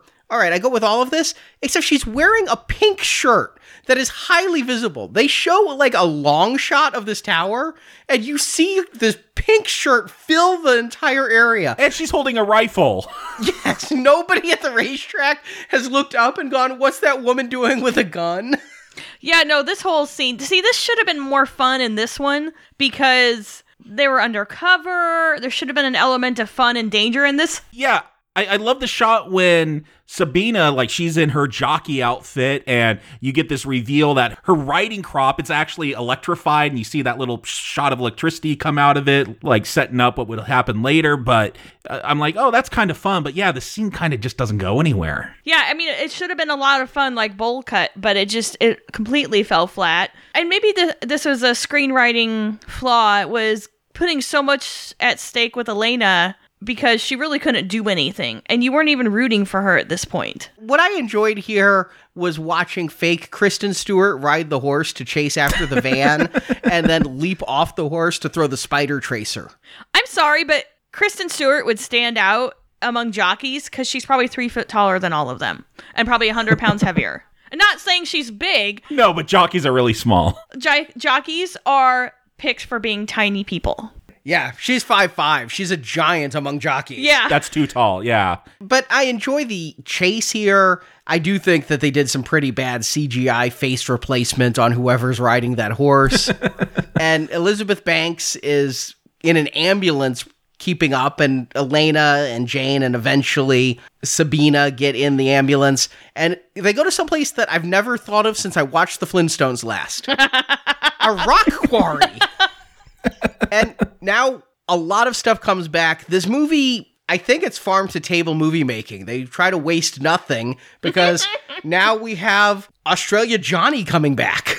Yeah, and this is where Elizabeth Bosley is going to mysteriously disappear. They're like, where is she gone? Australia Johnny's there. Hordak's there. Fleming's there. It's all about stopping this sale of Callista, which is kind of pointless because they want Fleming to activate, and he doesn't even know how. He didn't read the instruction manual. He's like, I sent you the PDF of the instructions. You got that? Just read that. It will help you. Yeah, he's not a hacker. And could he even do it? Because it's shown that in order to do it, you have to have root access, as they call it here, which is different than any Linux root access I've ever dealt with. But okay, here, getting root access is having Alexander Brock put his thumb on the device. They imply because Elena can hack anything that she could do it, but in the end, they're just going to bring Brock in to put his fingerprint there. And so here, because nobody really knows except Elena how to do this. So they actually need Elena alive, but they think that because he stole it, Fleming would know how to hack it. And so they try to make him kill somebody. And in the end, out comes Hordak and just shoots him in the head. I thought it was a little premature. He seemed to be resisting because he didn't want to kill a random person, not because he didn't know how, but I guess he didn't know how. Yeah, I figured Fleming was going to be dead already. It's just a cheaper way to go. Now you don't have to pay him anything. So help me understand this. I'll try. I'm really confused about this whole plot. Okay. So Brock, we're going to find out, hired Patrick Bosley. Patrick Bosley hired Australia Johnny, and basically it's, you're part of my crew now because I'm not going to turn you in. A year ago when we saw Australia Johnny get arrested, he never went to jail because he became a henchman for Patrick Bosley. Yes. And one of those two, Australia Johnny or Patrick Bosley, hired Hordak as the assassin. And we're going to find out that Alexander Brock is perfectly okay with sending these weaponizable smart home devices out because he wants to be first to market. Yeah, but he's not in on the death scheme like Patrick Bosley is. Patrick Bosley wants these because he could kill people and not be traced. Brock knows that's an issue, but that he doesn't care. He just wants to sell Callisto. Couldn't they just release a patch after it gets to market? That actually sounds like something Google would do. Let's sell this possibly fatal device and we'll just do a software update. Well, I know every time I buy a video game, I gotta wait an hour while it does hundreds of megabytes of patches. Gigabytes sometimes. That's Arnie's big complaint about games. I want to play. Buy a game and then come back in 2 hours when it's done downloading. But, all right, here's what I don't understand. And I'm going to make a guess. Fleming's role in all of this. Did Fleming steal the devices to sell just to some underworld contact and he didn't care who, and that's why we have like the Sheik and all these people at the racetrack? Yeah, he was going to sell it to the highest bidder, but because Jane accidentally shot the wrong person, that ruined the whole meetup. I don't know, because then it just seems like they were going to sell it to Hordak the whole time. And if Hordak was the buyer the whole time, why bother going through all this? Brock had the Callistos. Brock's top employee stole the Callistos to sell them back to Brock via Australia Johnny? But he didn't know he was selling to Brock? I'm really confused now. And Brock hired Patrick Bosley as a security guy before they were stolen, right? He didn't hire him to get this back. Right. So why didn't Patrick Bosley... Why didn't he just steal them directly? Did Brock or Bosley tell Fleming to steal them? Or did Fleming go rogue and this entire movie exists because Fleming's a bad employee? Yeah, I think it's because Fleming's a bad employee. But then he was selling it back to the people from whom he stole it without knowing it because Australia Johnny's the middle guy. Look, this movie is too long. It's almost 2 hours. Keep it to 90 minutes, folks. And yeah, it just gets more convoluted. I wish it was more streamlined. Yeah, no, these things popped up in my head as I was watching. I'm like, I'm just going to tuck them away. If they want answers to them, they'll give it to me. If not, they don't care, and so I shouldn't care. Yeah, but talking it out loud, I'm like, it's even worse, you know? No, it's pretty generic action film bad. And also bad, all of a sudden, Australia Johnny sees Sabina and instantly goes back into hitting on her mode. And I don't think it's a diversion. I think he's into her. Yeah, no, that's how I took it. He's thinking with the wrong head? Yeah, guys do that a lot. Yeah. But we do get another fight scene here. I'm not going to say it's a great fight, but I do like the multi-level of it. And here's where there's some casual deaths. First, a guard gets knocked out with a tranq dart, but he falls from like the 3rd story down. Oh, he's dead. He's definitely dead. And then Elena needs to hack the computer, so they knock out a security guard, and she and the other angel just drag him out and throw him off a 3rd story level too, and he just like murdering this guy they just knocked out. I didn't take these deaths as to be as weird as Ralph the security guard because it is a shootout. They're facing off against the bad guys. But yeah, throwing people off, and we'll see Elena. She's taking on some security guard, and I call her Hero Mary Sue because she's just so kick-ass. She's whipping him with that mouse and beating this huge dude up. But we're supposed to get from this that if Elizabeth Bosley had been there, then it wouldn't have been so bad, where Sabina goes on a conveyor belt and is trapped in a rock crusher with Nameless Goon. Yeah, this is all shot better in Temple of Doom. Like this whole rock crushing thing. To me, again, it just goes on too long, and it's not that exciting. This is where I started checking my watch, and I'm like, yeah. It feels like this should be the climax. Like, Yep. We have our climax where we reveal it's Australia Johnny, and all of this is happening, but instead, nothing really comes out of this. They walk away. They didn't stop Hordak. They didn't stop Australia Johnny. Yeah, Elena uses the Altoid mints and knocks herself out. Mm-hmm. And so they're getting her home with in a movie that's too long. I like the scene, but shouldn't you have cut the scene of Kristen Stewart making faces at the little kid? Yeah. I don't know why that's in there. Like, there's one scene, I can't remember where it fell in, but, it's the Angels and Saint and Elizabeth Bosley, and they're talking about the Birdman of Alcatraz and, Burt Lancaster. No, I thought Michael Keaton played Birdman. No, he played Batman. No, that was Ben Affleck. I don't think he played any. Like, I'm like, oh, that's kind of funny. Like, keep that stuff in, but yeah, Kristen Stewart just making faces at a kid? That's weird. I really, really wanted Sabina to say, no, Robert Pattinson's Batman. Yeah, I know. I thought they were going to go there. Yeah, there are these scenes. I did kind of laugh when they're asking Elizabeth Banks, how old are you? There are young film buffs. Yeah, no, that stuff was good, but that was like the only part where I think I actually did audibly laugh. And I didn't even audibly laugh. I just kind of smiled. Well, we went so long without any fun. And then these little bits, we're like, oh, there's something funny, but it's not really that funny. It's not enough. But what I think should have happened at the Rock Quarry happens next, and it's a replay from the first McG Charlie's Angels. They get back to the Townsend Agency, and it blows up. It also happens in Full Throttle, not at the Townsend Agency, but that car blow, like, that's just a thing, I guess, that happens to Angels. They get blown up and thrown back. But here, they play it like Jane and Sabina may have died. We only see Elena as the survivor. She stumbles out, and at this point, the three women have talked about how they think Elizabeth Bosley's the actual bad guy now, and we see her walking up, but Patrick Bosley shows up and shoots Elizabeth. This all goes back to the early 2000 Charlie's Angels movies where they're not very good detectives. This is a detective agency, and every single time they fall for the red herrings. Every single time. No, I get what you're saying. They should have. There's thousands of angels at this point. There's got to be one good at sleuthing. Yeah. Get her in this threesome. I don't know. Maybe find a descendant of Sherlock Holmes or something. I don't know. Agatha Christie must have some great grandkids or something, but Christ, get some sleuthing skills, ladies. And I wish this movie just made the mystery harder to figure out, because right before the explosion, Elena gets a call from Patrick Bosley. Elena gets a call, and they call out Elena saying, why am I getting a call on my personal phone? Because he only wants Elena to escape because they need Elena in order to find out how to weaponize it. The root access. Well, no, they have Brock for that. Yeah, but they need her. They think they need her. Then we get a shootout where Patrick Bosley and Elizabeth Bosley are shooting at each other. Elizabeth Bosley yells for Elena to get down. So it's not difficult to guess that that's the good person.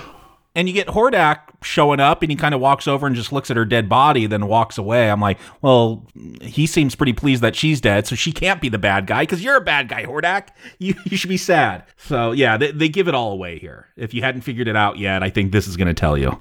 I hate when you find out somebody's in a movie, though, and then they end up being a non-role in the beginning, and you're like, oh, they're going to come back as a bad guy, which is what happened here. But they took so long to get there that I actually thought for like a brief 30 seconds that Elizabeth Banks was being set up to be the bad guy, because they took so long to bring Patrick Stewart back, which I guess was the point, but you always know. It'd be an interesting experiment to rewrite the film where they reveal early on that it's Patrick. I think they would create some more tension because, you have the anti-angels versus the angels. Here's someone that knows all the angel secrets. Now he's working against them. Like, we've seen that in James Bond. I think it was Skyfall, where you meet the anti-James Bond who was former MI6 and knows all their secrets and how they work and is able to exploit that. You could have some fun with that. Here, yeah, they want to keep it a mystery because I guess that's what you do in generic action films. So that's what they do here. And is Elena really stupid, or is the movie playing dumb? I think she's pretty stupid, at least based on her acting in this movie. Because it's going to be another maybe 10 minutes of movie time before she realizes Patrick Bosley is evil. She's going to be in his office. He's acting evil. He's saying evil things, but she's not going to be able to figure it out for quite a while longer. Yeah, it's going to take her a while. And you know what? I felt stupid because we're going to cut back to Jane and Sabina, and all of a sudden there's this whole scene. Oh, I'm sorry I didn't trust you as much, and now I know why you are. I'm like, wait, this was a dramatic character conflict in this film? Like, these are arcs I was supposed to be reading from their performance and from the writing, and this is resolving something that was supposed to be there the whole time? I didn't know that because there are no character arcs. It was a weird scene, and beyond just being weird of them kind of connecting like that, it was strange that they even try to convince us Sabina is on the verge of death? End it with a laugh because Kristen Stewart wakes up and gives those, what would you even call those incredulous, sarcastic faces she makes? The Kristen Stewart faces? Yeah. I mean... It's just the faces she makes. Yeah, so she gives some Kristen Stewart face that undercuts any of the emotion as it becomes a moment where Chucky sitting next to Marjorie laughed hysterically. Oh my God, he really went out. We brought up before the A-Team movie, like, why does that flying tank work better than what McG tries to do in Full Throttle? And in that A-Team movie, as goofy as it is, there are, like, character arcs. Like, B.A. Brock has a character arc in that. So you could be goofy and funny and kind of just a dumb action film and have these moments. They just weren't written in here, and that would have helped a lot, I think. Because I'm kind of on their side in this film. Like, I want to like this movie. There's just little things that are stopping me from fully getting on board. The big twist of the movie I didn't see coming is Alexander Brock is in on it. And we find that out here, too, when he comes in. Was he in on it? I thought he just wanted his stuff back. He wanted his stuff back, but he knew that Elena was trying to tell him these things could be weaponized, and he didn't want to know. He yells at her, "You're a bad employee for trying to tell me things that would ruin my plausible deniability." Yeah, but I don't think he thought Patrick Bosley was going to steal it and use it for that. It's kind of like, it's like Apple. Like, it's 2019. They just finally fixed that stupid butterfly keyboard in their MacBooks. Like, they just came out with a new model. Like, after years of people complaining about that, that's just how corporations are. It's like, yeah, we know there's a problem. Just don't tell us because we want to make billions. And they're going to overturn him, too. They're going to take him hostage and force him to give root access and then tell him to go to the party. He went down like a little bitch. I mean, it didn't take long at all for him to give in. Here's my biggest problem, because this is going on. I guess it's a launch party that Brock is throwing, and it's DJs and neon lights. Again, I wish this was more adrenalizing. I wish there was more style. We've seen this kind of thing, in John Wick, there's a whole action scene at a rave, and when you got that thumping music and the cool lighting and all that, you could at least have a stylish action set piece, and nothing really happens with that here. No, this end fight is really lackluster. The only thing I like is it gives Jane a moment, and Jane has not had her moment. And she's finally facing off against Hordak again, and she says, "You think I've lost you all those previous times? I was learning. You have 7 moves," and she finally kicks his ass. Yeah, I like that. I do kind of wish she was like counting out his moves as he was doing them. She's like, all right, that's 1, that's 2, like, and then she gets the kill shot. And then the kill shot is really weird because they're going to go like really gratuitous death. Hordak falls off the balcony, is impaled by an ice sculpture, like coming out of his chest. That feels like something McG would do. Yeah. It does, and we're just going to make silly puns about it. I guess they don't want the angels to come off as too violent, so we'll get you to laugh every time they kill someone. Well, that works. I mean, come on. Okay. It just feels awkward with the way they handled death in this one. I agree with you that it is strange. There's a lot of people falling to their death, and it's not treated at all. Like, they spend a lot of time on this ice sculpture death. Like, they keep coming back to it. Yeah, but on some of these deaths, because of the way they treated it, I thought that maybe they didn't really die at first because... Hordak is dead. He's not coming back like Crispin Glover did. Oh, well, yeah, I agree. But some of them I'm just kind of like, okay, so maybe they're doing the stun thing. You know what I mean? Like, they're not killing them because they don't want to kill people if they can avoid it, to not make it a bloodbath. Because I don't think of Charlie's Angels as a bloodbath movie. No. And this final end, though, really lacks suspense in so many ways. First of all, we have Sabina in a party dress that I was surprised. That was a really revealing party dress for this movie, I thought. It felt like she'd grabbed maybe one of Drew's old outfits.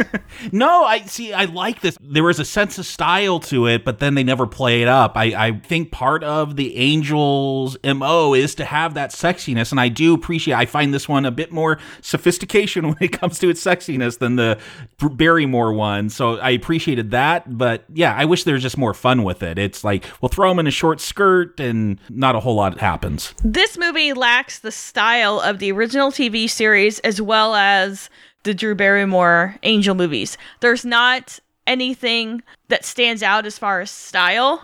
I hated the style of the Barrymore ones, but I recognized it was there, and I wish this was doing something more like that. Nothing against the costume designer, but I think it was just very bland and rote. And that's something that with the Barrymore ones, they went very much with things for the time, things that were in style. This movie had none of that. I felt like they dressed her like a current pop star. There's that song out there with Miley Cyrus and Ariana Grande and Lana Del Rey. I think that dress would have felt at home on any of them. But Sabina finally kind of seduces a guard or plays up sexiness so they can push him down some stairs. As she gets in to rescue Elena, and John Bosley, Patrick Bosley, had left an EMP to go off to kill her and Langston, only to find out when they get in there, Elena had hacked the machine so that it won't be an EMP, it'll just make flashy lights. I was thinking that. I'm like, you just left the woman that can hack anything in the room with the device, which, look, I appreciate that there's a reason for the villain to walk out of the room when they expect the heroes to die. Like, that's so annoying like in James Bond movies, because just shoot them. But here, yeah, you can't be in that room because that EMP will kill you as well. But I'm like, she's a hacker. She can just reprogram it. No suspense there. So let's go back to this, what is common as far as tropes in movies. When you capture a woman, you must immediately put her in a different outfit and do her hair. What was that? Yeah, they changed her clothes. They're going to put like the S&M dog leash on her, comb her hair.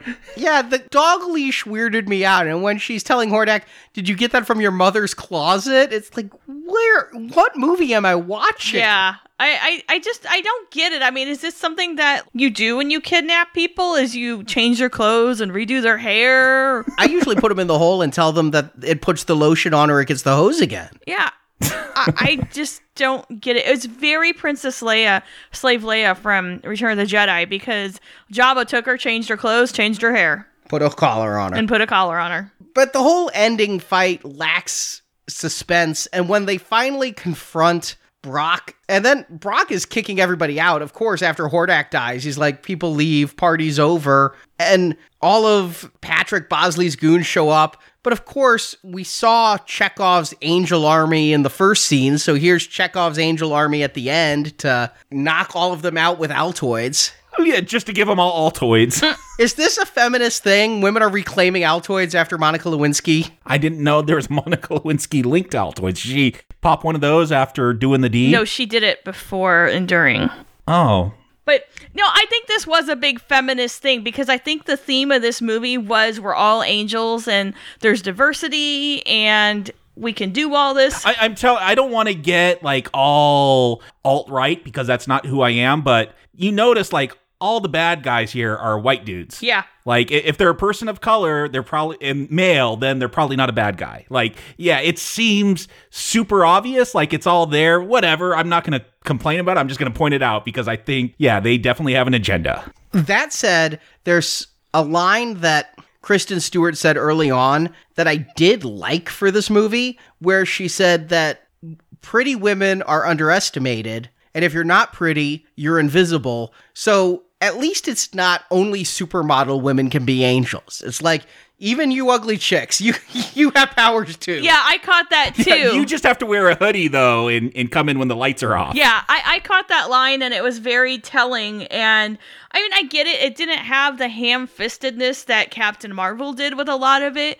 And it's okay. I think this gets a pass until that end scene where like everyone's revealed to be an angel, because I feel that it departs from the franchise. You know, I think this movie's a huge departure from the franchise. If I liked this movie more, which isn't to say I'm not recommending it, but if I liked it more, I'd be interested in going back and seeing where all those angels that we saw in flashback showed up. Yeah, I thought there were some really obvious, like you have a black woman handing off something to Elizabeth Bosley. When that actually happened, I'm like, well, she's obviously like in with this group. She's handing her stuff. But yeah, there are some that are just very background characters. I'm like, oh, that was a clue we're supposed to pick up on. Mm-hmm. I'd be interested in rewatching with that knowledge, but I'd have to like watch it multiple times to actually pay attention to who these women are at the end and then see exactly where they show up and remember the faces. I mean, they're very blink and you miss them moments in the movie. I almost feel you'd have to have it on your TV and then something on the laptop so you could go back and be like, all right, where's this person? Where's that person? And again, that's a lot of work for something that's purely mediocre. But it's not over. Elena has been enjoying the action. Was this all a recruitment mission? Was it from the beginning they were going to recruit super hacker Elena? I almost felt like that was going to be the ultimate twist. Patrick Bosley was going to come out and go, nope, I wasn't a bad guy. We're just doing it's like David Fincher's The Game. We're just doing this elaborate ruse. And you passed. You get to be an angel now. We're going to have an end credits sequence, which again, if The Closet didn't scream Kingsman to me, this training sequence did.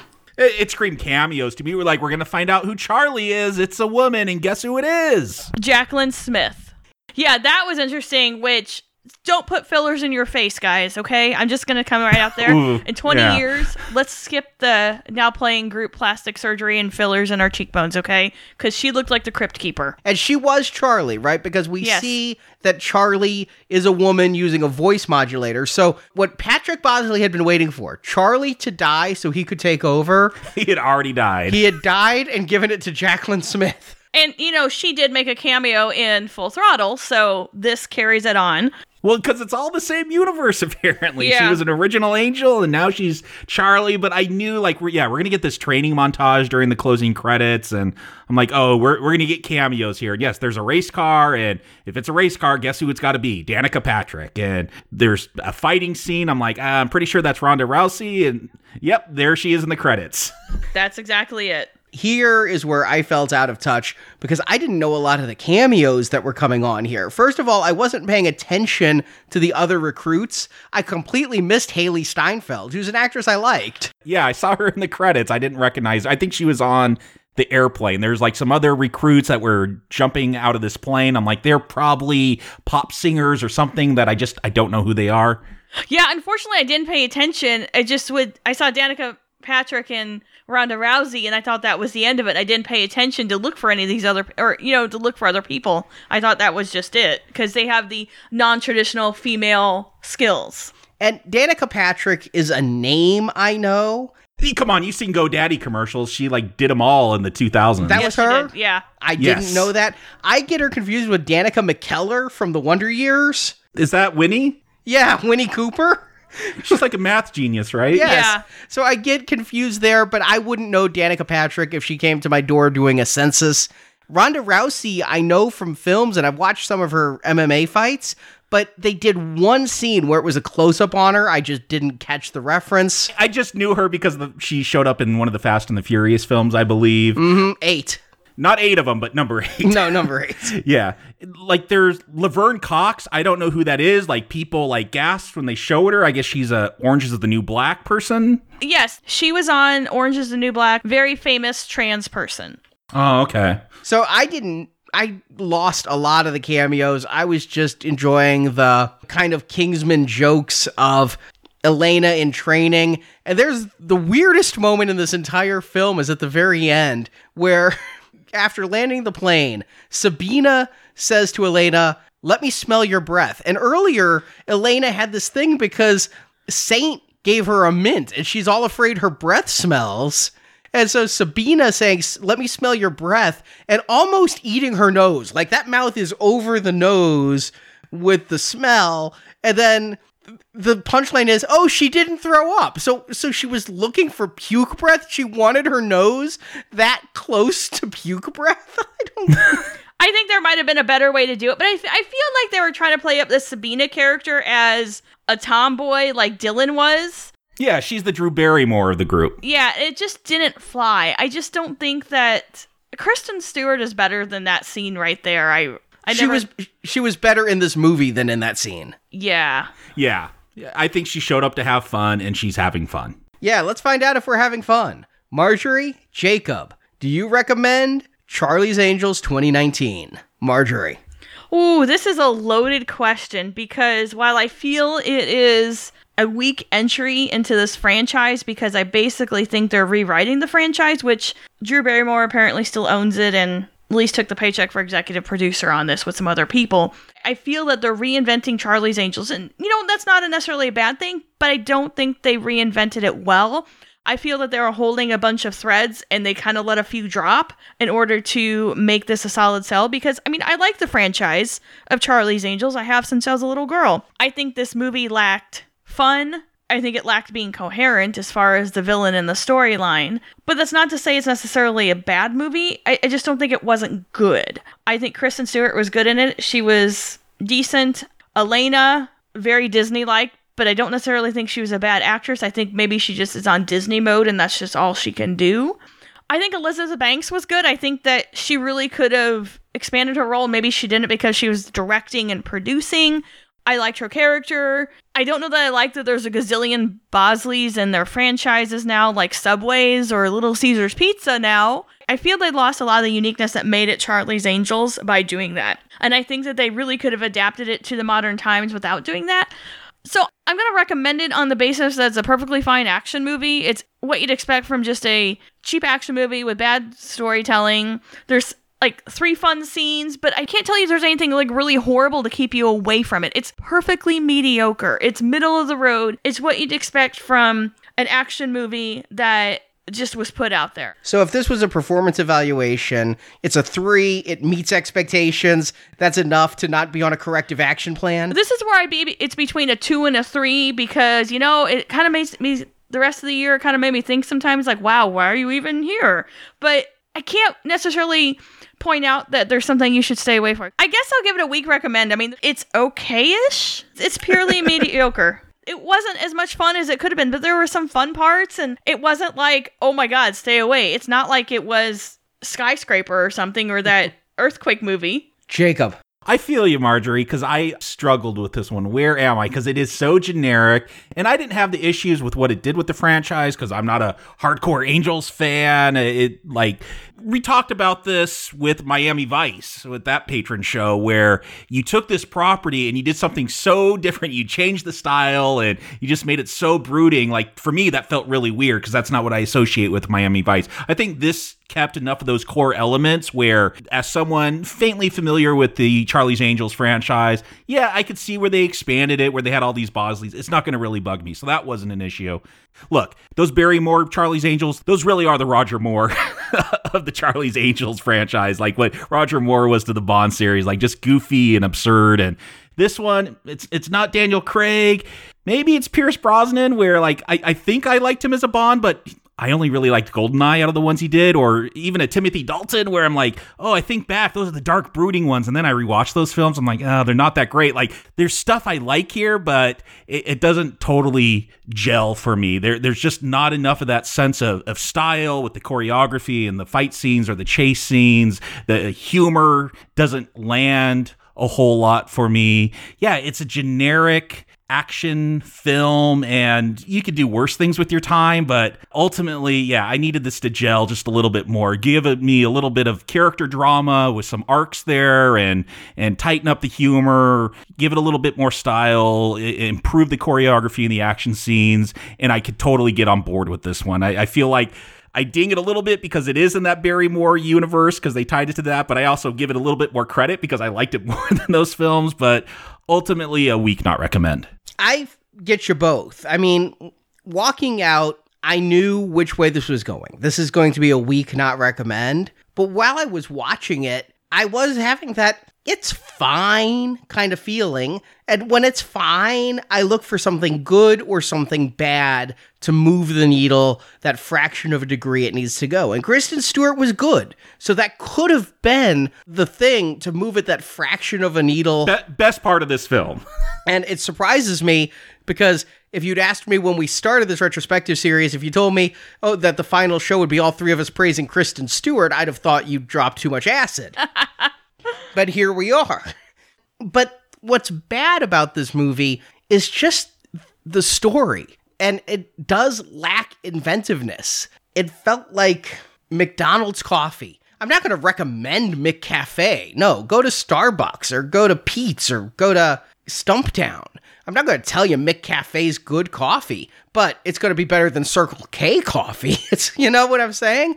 So it's right there, that middle of the road. If you need a caffeine fix, it's out there, but I'm not going to recommend it. It just isn't that great. But here's what's funny is I'm going to cheat with that because I recommended the TV pilot movie, but I really gave that a pass because of the whole series. I wanted to recommend the series. I do think this is better than that TV movie we watched. If I'm to rank them, to me, the best is the Drew Barrymore first one, the McG original. The second one is this. The third one is the TV movie. And the fourth one is that McG Part 2, which is an abomination. Yeah, like I said, I think this is the best of the ones we've reviewed. I'd put 2019 Charlie's Angels at the top, and then the first Drew Barrymore produced Angels TV pilot, and wait, don't burn it up. Don't even think about watching it. Full Throttle. But sadly, it was 4 red arrows. When you were hedging and hawing, I thought maybe you'd get a green arrow out of this one. Yeah, I thought about it. Like, it came close. And Marjorie, how would you rank them? I would probably put the first Drew Barrymore one up there near the top, and then put the TV movie because it was stupid funny, and it wasn't supposed to be funny, but it was. And then I'd probably put this one and then Full Throttle, because Full Throttle was just confusing. But I'm torn because this Full Throttle had Crispin Glover, and he was batshit crazy in that one, and I really love Crispin Glover. But it didn't have enough Crispin Glover. It didn't, no. It lacked Glover. I did like that they referenced Full Throttle in this one because they said, angels go bad. You know the history. Yes. And I'm like, Demi Moore. I said that out loud in the theater. I'm like, they keep reminding me Full Throttle happened. Don't do that movie. I was surprised we didn't see a Shia LaBeouf Bosley in the background. Oh, God. Don't give them ideas for the next one if they decide to make a next one. Well, that's the thing, is I don't think they're going to be making a next one based on the box office, unless this one does huge international business. And I read something that's very interesting. It says it's really hard for studios to lose money on a movie these days, even if it tanks at the box office, because they sell it to networks, they sell it to streaming services, there's international, but then there's international streaming services and international video rights. It's really, really hard for a studio to take a bath, but I don't think the studio is going to be rushing back to the Angels anytime soon. Maybe they should call McG. Nobody should be calling McG. They've now failed at TV in 2011 and failed at movies in 2019. Maybe we have another 20 years off. But you have to look at that. Both of these have lacked what made this franchise Charlie's Angels and what made it popular. Jiggle? Okay, that's originally why Aaron Spelling did it, but it lasted so long because it was fun. Yeah, I agree. Like, make a fun Charlie's Angels, and I felt like if the humor landed better here, if there's just more fun with the choreography, and same with that first Barrymore one, like, if they were just a little bit better, I could have had more fun with them, and they would be recommends. But, you know, no matter what you say, it looks like in the Barrymore ones, like, they were having fun making the movie. They were having fun, yes. I do not deny that. You see what I mean? It's missing what made the franchise the franchise. Well, speaking of franchise, we will be back in a couple weeks with a new franchise. I don't know that this has been even really announced yet. We weren't 100% sure because they keep threatening to move things in next year's calendar. They just moved The King's Man yesterday. But we're going to trust what Legendary Films is telling us is that next year we are getting King Kong versus Godzilla. And so we're going to build up to that with a King Kong retrospective series. 2 weeks from today, we kick it off with the original 1930s King Kong. Is this now going to be the oldest movie we've done? It is. We have never gone to the 30s. I don't even think in the book we went this far back. But much like Charlie's Angels, we're going to be spreading King Kong out for a while because Godzilla vs. Kong is due out in March. So this is going to be a 5-month retrospective series with 10 movies. I mean, that is a good chunk of movies. But in between, next week is Thanksgiving, so it's time to break out the turkey. We're reviewing Ratchet and Clank based on the video game. Is that a preview on your recommend?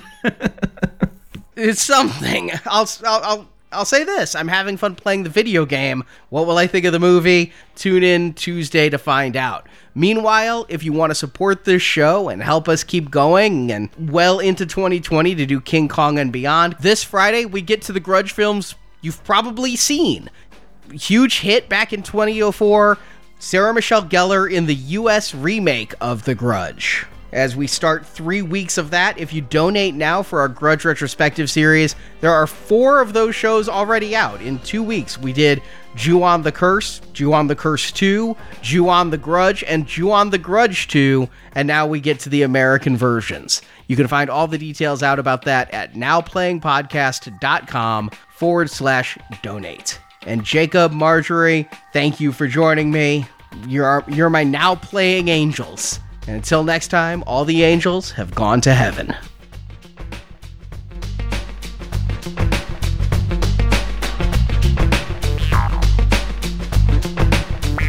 Well done, angels. Thanks, Charlie. Thanks, Charlie. It's been a pleasure.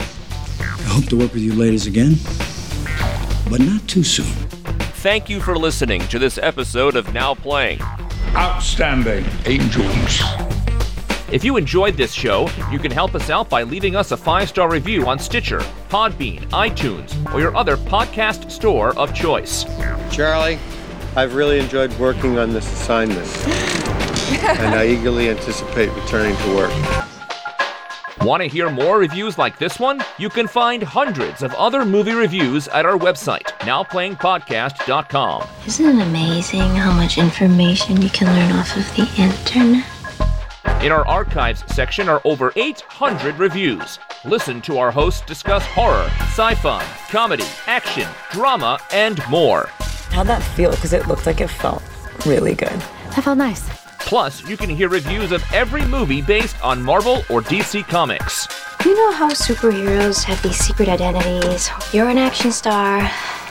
I get a lot of action. A new, totally free movie review podcast is posted every Tuesday, so come back each week for another new show. Daddy, I wish you could watch us work. You'd be so proud. I mean, you can't even imagine the positions we get ourselves into. When I get back, I'm going to give you a full blow-by-blow. Now Playing relies on listener support to keep operating. Sabrina, why can't I ever come out ahead of the bank? I think you have to put in more than you take out. Ah, is that the trick? Well, it helps. You can support Now Playing by joining our Podbean crowdfunding campaign. Backers can get early access to reviews, unedited reviews, exclusive shows not available anywhere else, and more. Details are at nowplayingpatron.com. You know, I signed that release waiver, so you can just feel free to stick things in my slot. At our Podbean site, you can also support the show by listening to any of our donation shows. Series like Planet of the Apes, Jurassic Park, Phantasm, Jaws, and others are available for a small, one-time contribution. I just got so excited. When it's big like that, I just love to ride it hard and rough. The way I was getting pounded, I'm gonna be wet for hours. You can also donate to us directly on PayPal. Details can be found by clicking the banner at the top of our website, nowplayingpodcast.com. I got to say, Helen, I've never wanted you more. Always wanting what you can't have. Want 375 more Now Playing reviews? Get the Now Playing book, Underrated Movies We Recommend. Arnie, Stuart, Jacob, and Marjorie reviewed 125 different movies, each getting 3 recommends, or not recommends. The ebook is available now, and the print book will be shipping soon. Find details at nowplayingpodcast.com/book. I see my brother ain't checked the books in quite a while, huh? We have a book? You can also follow Now Playing on Instagram, Facebook, and Twitter. There, the hosts post new episode announcements, movie reviews, and contests, where you can win movies and soundtracks. Also, subscribe to us on YouTube for original video content. I have something you'll never have. What's that? Friends? Now Playing Podcast is produced by Arnie Carvalho. I'm sorry, friend of Starfish, but there's only one captain of this love boat. That captain is me. Associate produced by Jason Latham. Hey, I'd like that guy. Now Playing is edited by Arnie. Don't worry, he's gonna wake up. Unless he doesn't. Now Playing credits read by Brock. I can't tell you how many hours I've spent lying in bed trying to put a face and a body on that voice. The opinions expressed on Now Playing are those of the individual hosts and may not reflect the opinion of Venganza Media Incorporated. You said what? Over my dead body. I can accept those terms. Venganza Media Incorporated is not affiliated with, and this podcast has not been prepared, approved, or licensed by any entity that created the film analyzed herein. You're very good with your hands. I could use someone like you on my staff. Thanks for the offer, but my hands aren't going anywhere near your stuff. All movie clips and music included in this podcast are the intellectual property of the respective copyright holders. They are included here for the purpose of review, and no infringement is intended. You crazy bastard! I think you mean crazy bitch. Now Playing Podcast is an exclusive trademark of and may not be used without the express written permission of Venganza Media Incorporated. See, I know stuff. Now Playing is a Venganza Media production, copyright 2019, and no part of this show may be reproduced, repurposed, or redistributed without the written permission of Venganza Media Incorporated. All rights reserved. And that's kicking your ass.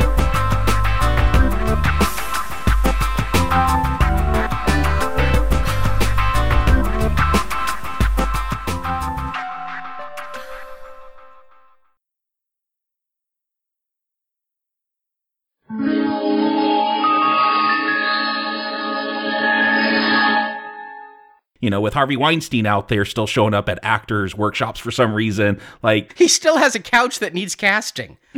It's so bizarre that people are inviting him out to their thing still. Like, I don't know how he's not in jail, but that's a different subject.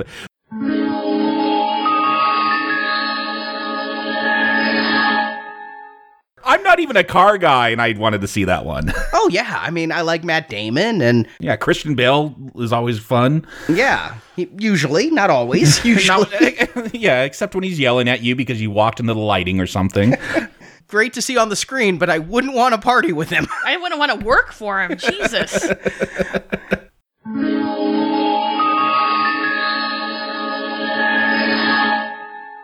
Meanwhile, in Hamburg, we meet software designer Elena Holland. Probably Hofflin? Hofflin? Okay. I'm guessing. I may just say Elena. Yeah. Yeah.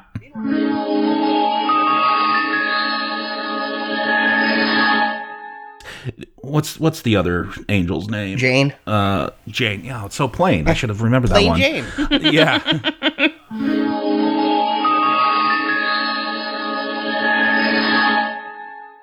I love cheese. Yeah. Like no one in my family eats cheese. I'm like, just buy me a block of cheese. I'll just slice that stuff and eat it. Yeah, we didn't have cheese much growing up because my father hated cheese. Like I never had mac and cheese or hamburger helper growing up because my dad didn't like cheese. So now plain cheese thoughts. Hashtag. Yep.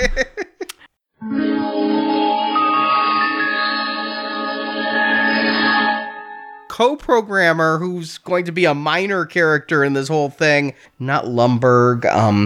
Lumberg? Are we doing Office Space? Oh God, don't give me any ideas, Jacob.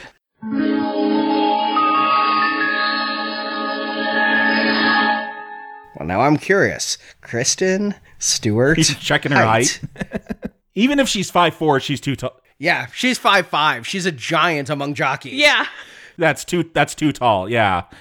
They're lucky if they push 5 feet. Strangely, people also search for Kristen Bell is only 5'1". Really? Yeah. But she married really low, though. So. Oh, Dax. Yeah. Yeah. Speaking of Let's Go to Prison. Yeah. It's a great movie. It all comes back to Let's Go to Prison. Now all we have to do is bring up Chi McBride. Yep. We'll find a way to work him in.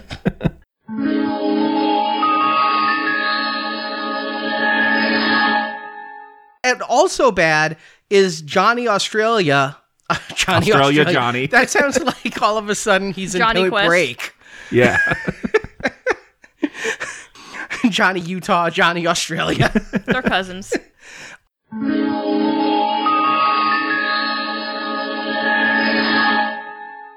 I call her Mary Sue because she's just so kick-ass. She's whipping him with that mouse and beating this huge dude up. Well, a little bit of history for you guys. So Krav Maga is fighting with computer items. What? Oh, you're messing with me. I am, yes. Okay. Something that was developed in an office in cubicles. It's Google employees are given Fridays to develop personal projects, and one of them was Krav Maga, where they took keyboards and mice and motherboards and weaponized them.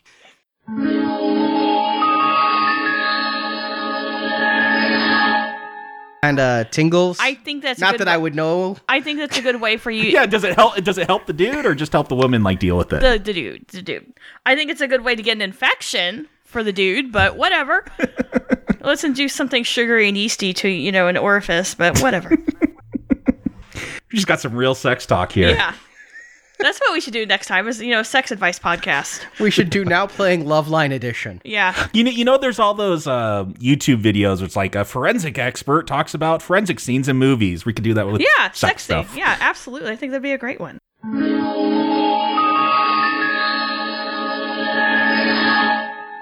They go to some place that I've never thought of since I watched the Flintstones last. A rock quarry.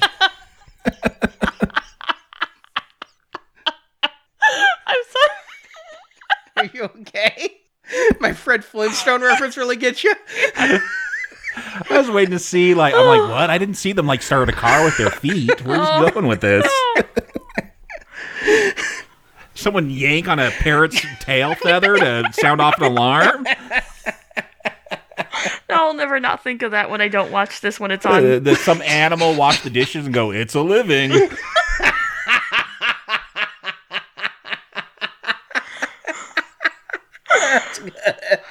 That's where I'm going when you say the Flintstones. Well, with the typewriter, we're one step away from the pterodactyl record needle. Yeah. Yes.